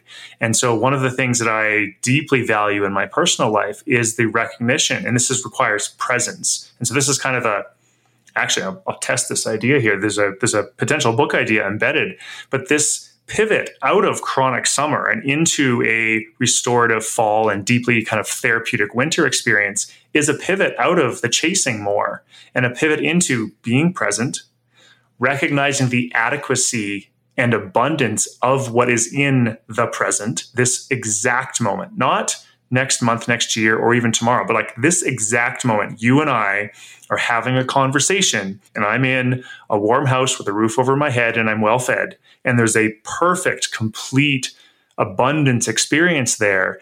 And when I take the time through mindfulness and potentially kind of meditative practices, and I really experience that presence, what spontaneously arises for me is this incredible sense of gratitude. And that sense of gratitude immediately and spontaneously turns itself outward into a desire to express generosity. And so fall as a mode of being, fall is a mode of presence, gratitude, and generosity, which lines up with what we do intuitively in the fall anyway, which is gather together, celebrate the harvest, and give thanks for it. I think that's such a beautiful idea because we've been doing this forever. We have harvest celebrations in every civilization that's we know anything about at all, because that is the natural thing that happens when we have enough. And it is the distortion of civilization that convinces us that we need more. We need more financial resources. We need more performance. We need more, optimized health metrics. We need more friends. We need more of whatever. And that is an expansive spring and summer kind of mode. And one of the reasons why we get so out of balance and why so many of us are hungering and feeling the deep deficiency of that enoughness is because we've got stuck in that chronic summer mode. And the opportunity here is to consciously, deliberately make the pivot to getting present, often facilitated through mindfulness and meditation.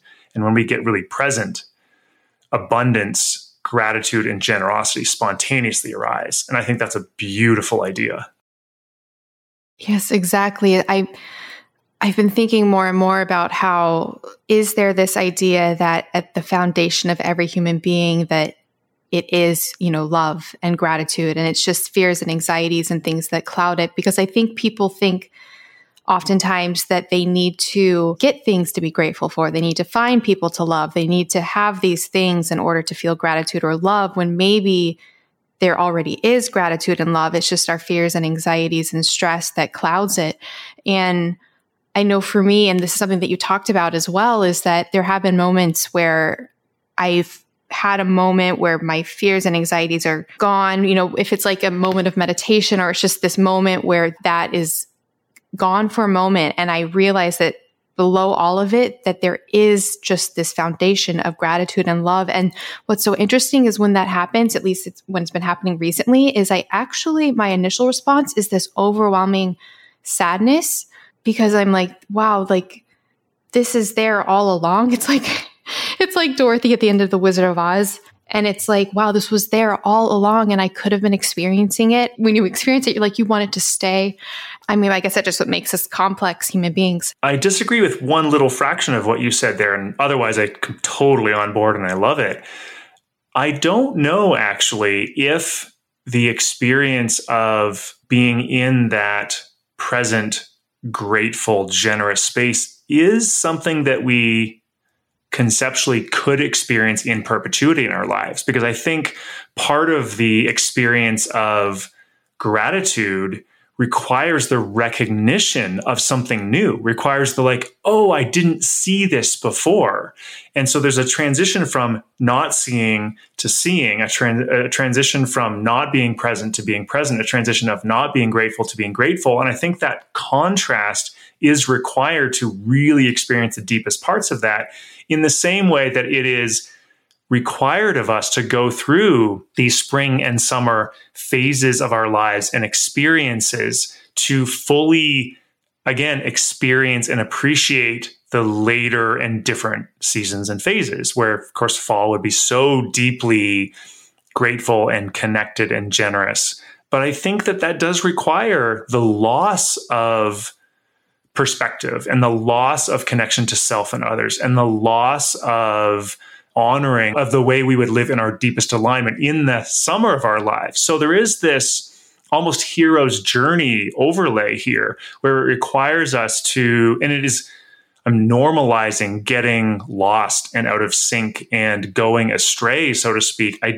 I think that is part of the human experience. And so then the return home, the recognition of the beauty and love and gratitude and abundance that was always there, it requires us to forget. And I think it's normal for us to forget. And it's normal for us to go astray and get lost. And it's just as normal and equally beautiful for us to recognize that we've taken a path that doesn't always lead us to peace and harmony and beauty and presence. Because then when we go back to that place, what we have is this overwhelming sense of wonder and awe and gratitude and connection that we wouldn't even have any reference point of something different if we hadn't gone astray and gotten lost, so to speak. So I don't know, I overlay the hero's journey onto this entire human experience, because if we didn't leave home, so to speak, in a sort of differentiation sense as children, as youth, as adolescents and young adults, and we didn't get lost, so to speak, by venturing way out into the world, kind of getting in over our heads, making some choices that ultimately end up being painful choices, and then finding our way back, what we would be left with is an incredibly contracted, small, limited existence.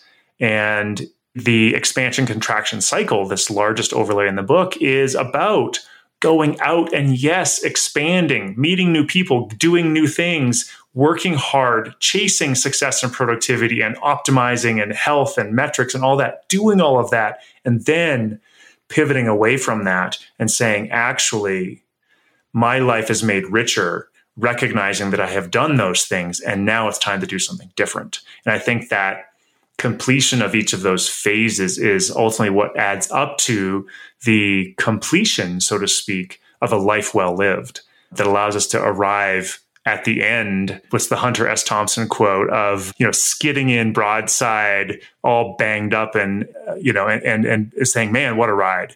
And I think that's the experience that I want to have at the end of my life, at the winter of my life, rather than a series of regrets of roads not taken.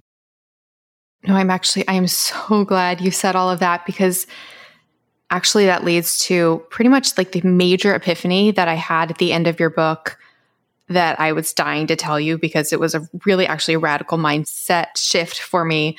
I was talking with my therapist. I was like, I had this huge epiphany. It was basically that it's literally what you just said, this idea that we oscillate between things. So I think like for me, and I think for a lot of people, if you feel like you're drained out by this endless summer, you can feel like you need this fall pivot, this winter restoration. And in a way, prior to reading your book, it was like that was the end all. It was like, I need to restore and heal, and then I'll be back to endless summer forever, and I won't let this happen again.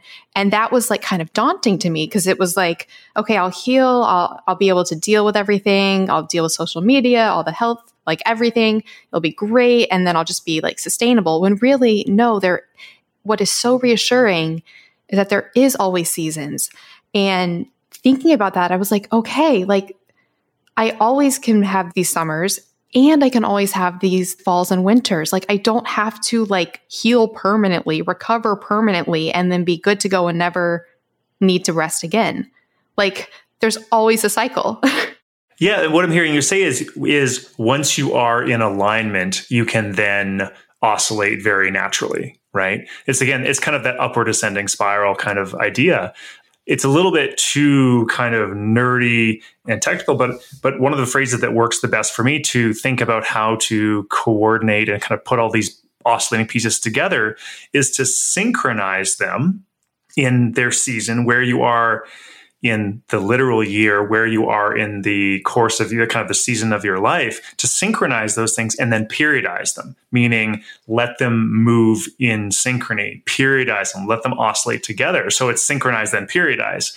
And that's actually the order of priority as well, is match up these different behaviors in your current life, in the space where you are, get into alignment with where you actually are in your life.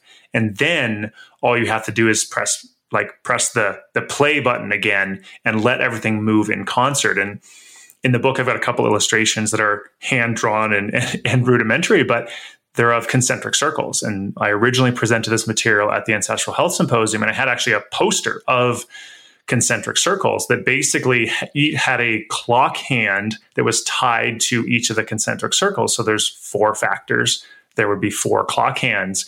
And what you're basically doing is each of the cardinal points, or 12, 3, 6, and 9 on the clock, would represent one season. And you point all of the clock hands at the behaviors that match that season. And then they all move in synchrony across the course of one full cycle, whether that is a year or a lifetime. So, yeah, when you get into alignment, which is really matching up where you are in your actual lifetime, in your actual environment, whether you're talking about something specific like what time of day it is or what, month of the year it is, or you're saying, where am I in the progression of the seasons of my life? When you get into alignment and you've sort of recalibrated, so to speak, then it's actually really easy, because you just let things progress incrementally, naturally in concert. And it's not a perpetual battle to heal and shift and massively overhaul everything. You're just letting the system do what it intuitively wants to do at that point, once you're kind of back in coordination or back in alignment. So does recalibrating or resynchronizing all of our currently mismatched behaviors require a lot of work to get it back on track? Yes. What I'm describing in the book is a pretty significant shift from the way most of us live.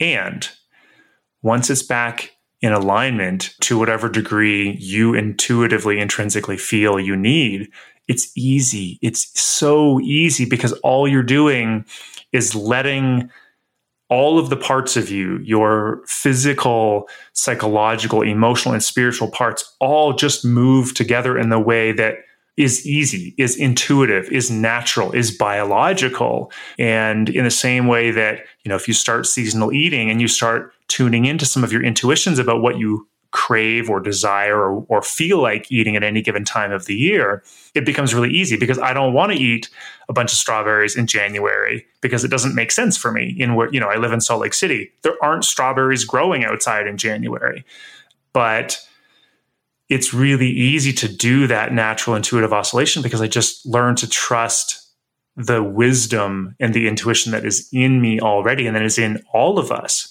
So one of the things I say frequently about this book is that, some people have said, oh, this is it's a genius new plan. And even, the subtitle we wrote, it's a groundbreaking new plan. This is not a groundbreaking new plan. This is an old plan. It's so old, it's encoded into every single one of our genetic expectations for what the world around us is supposed to be. So it's elegant, but it's not elegant because I invented it. It's elegant because it's how we have always been intended to work. Yeah, I think, like you just said, that's what makes your book so radically different from so many other books, is because so many other books provide this plan, and it's like, do this plan, whether it is, quote, natural or more, artificial, but do this plan, then you're better, then you're good to go. And it's like the end. But for your book, it's not that at all. There actually is, if listeners are wondering, because I know we've been very esoteric in our conversation, there actually is in the book, like, a plan that can be. Yeah, we kind of skipped over that part. Well, you'll just have to get the book for that. But there actually is, an implementable timeline type plan that can be implemented. But if the book had ended with that, it still would have been incredible because of the paradigm shift. But if it had just ended with that, I think people might have been left with feeling the need to do this plan, and then they'll be good to go. But no, there's this super, super important follow-up, which is, regardless of where you're coming from, you can do this healing restorative phase And then beyond that, there will always be these oscillations. There will always be times of expansion. There will still be rest and recovery. So you don't feel like you have to be this perfect, like I did the plan, I'm fixed, and now I got to be perfect forever. Instead, there's always things to look forward to on both the forward movement and the rest and recovery. And that's what I found just so encouraging and so wonderful. That's really nice to hear. Thank you for that. I found it very, very, very implementable for me.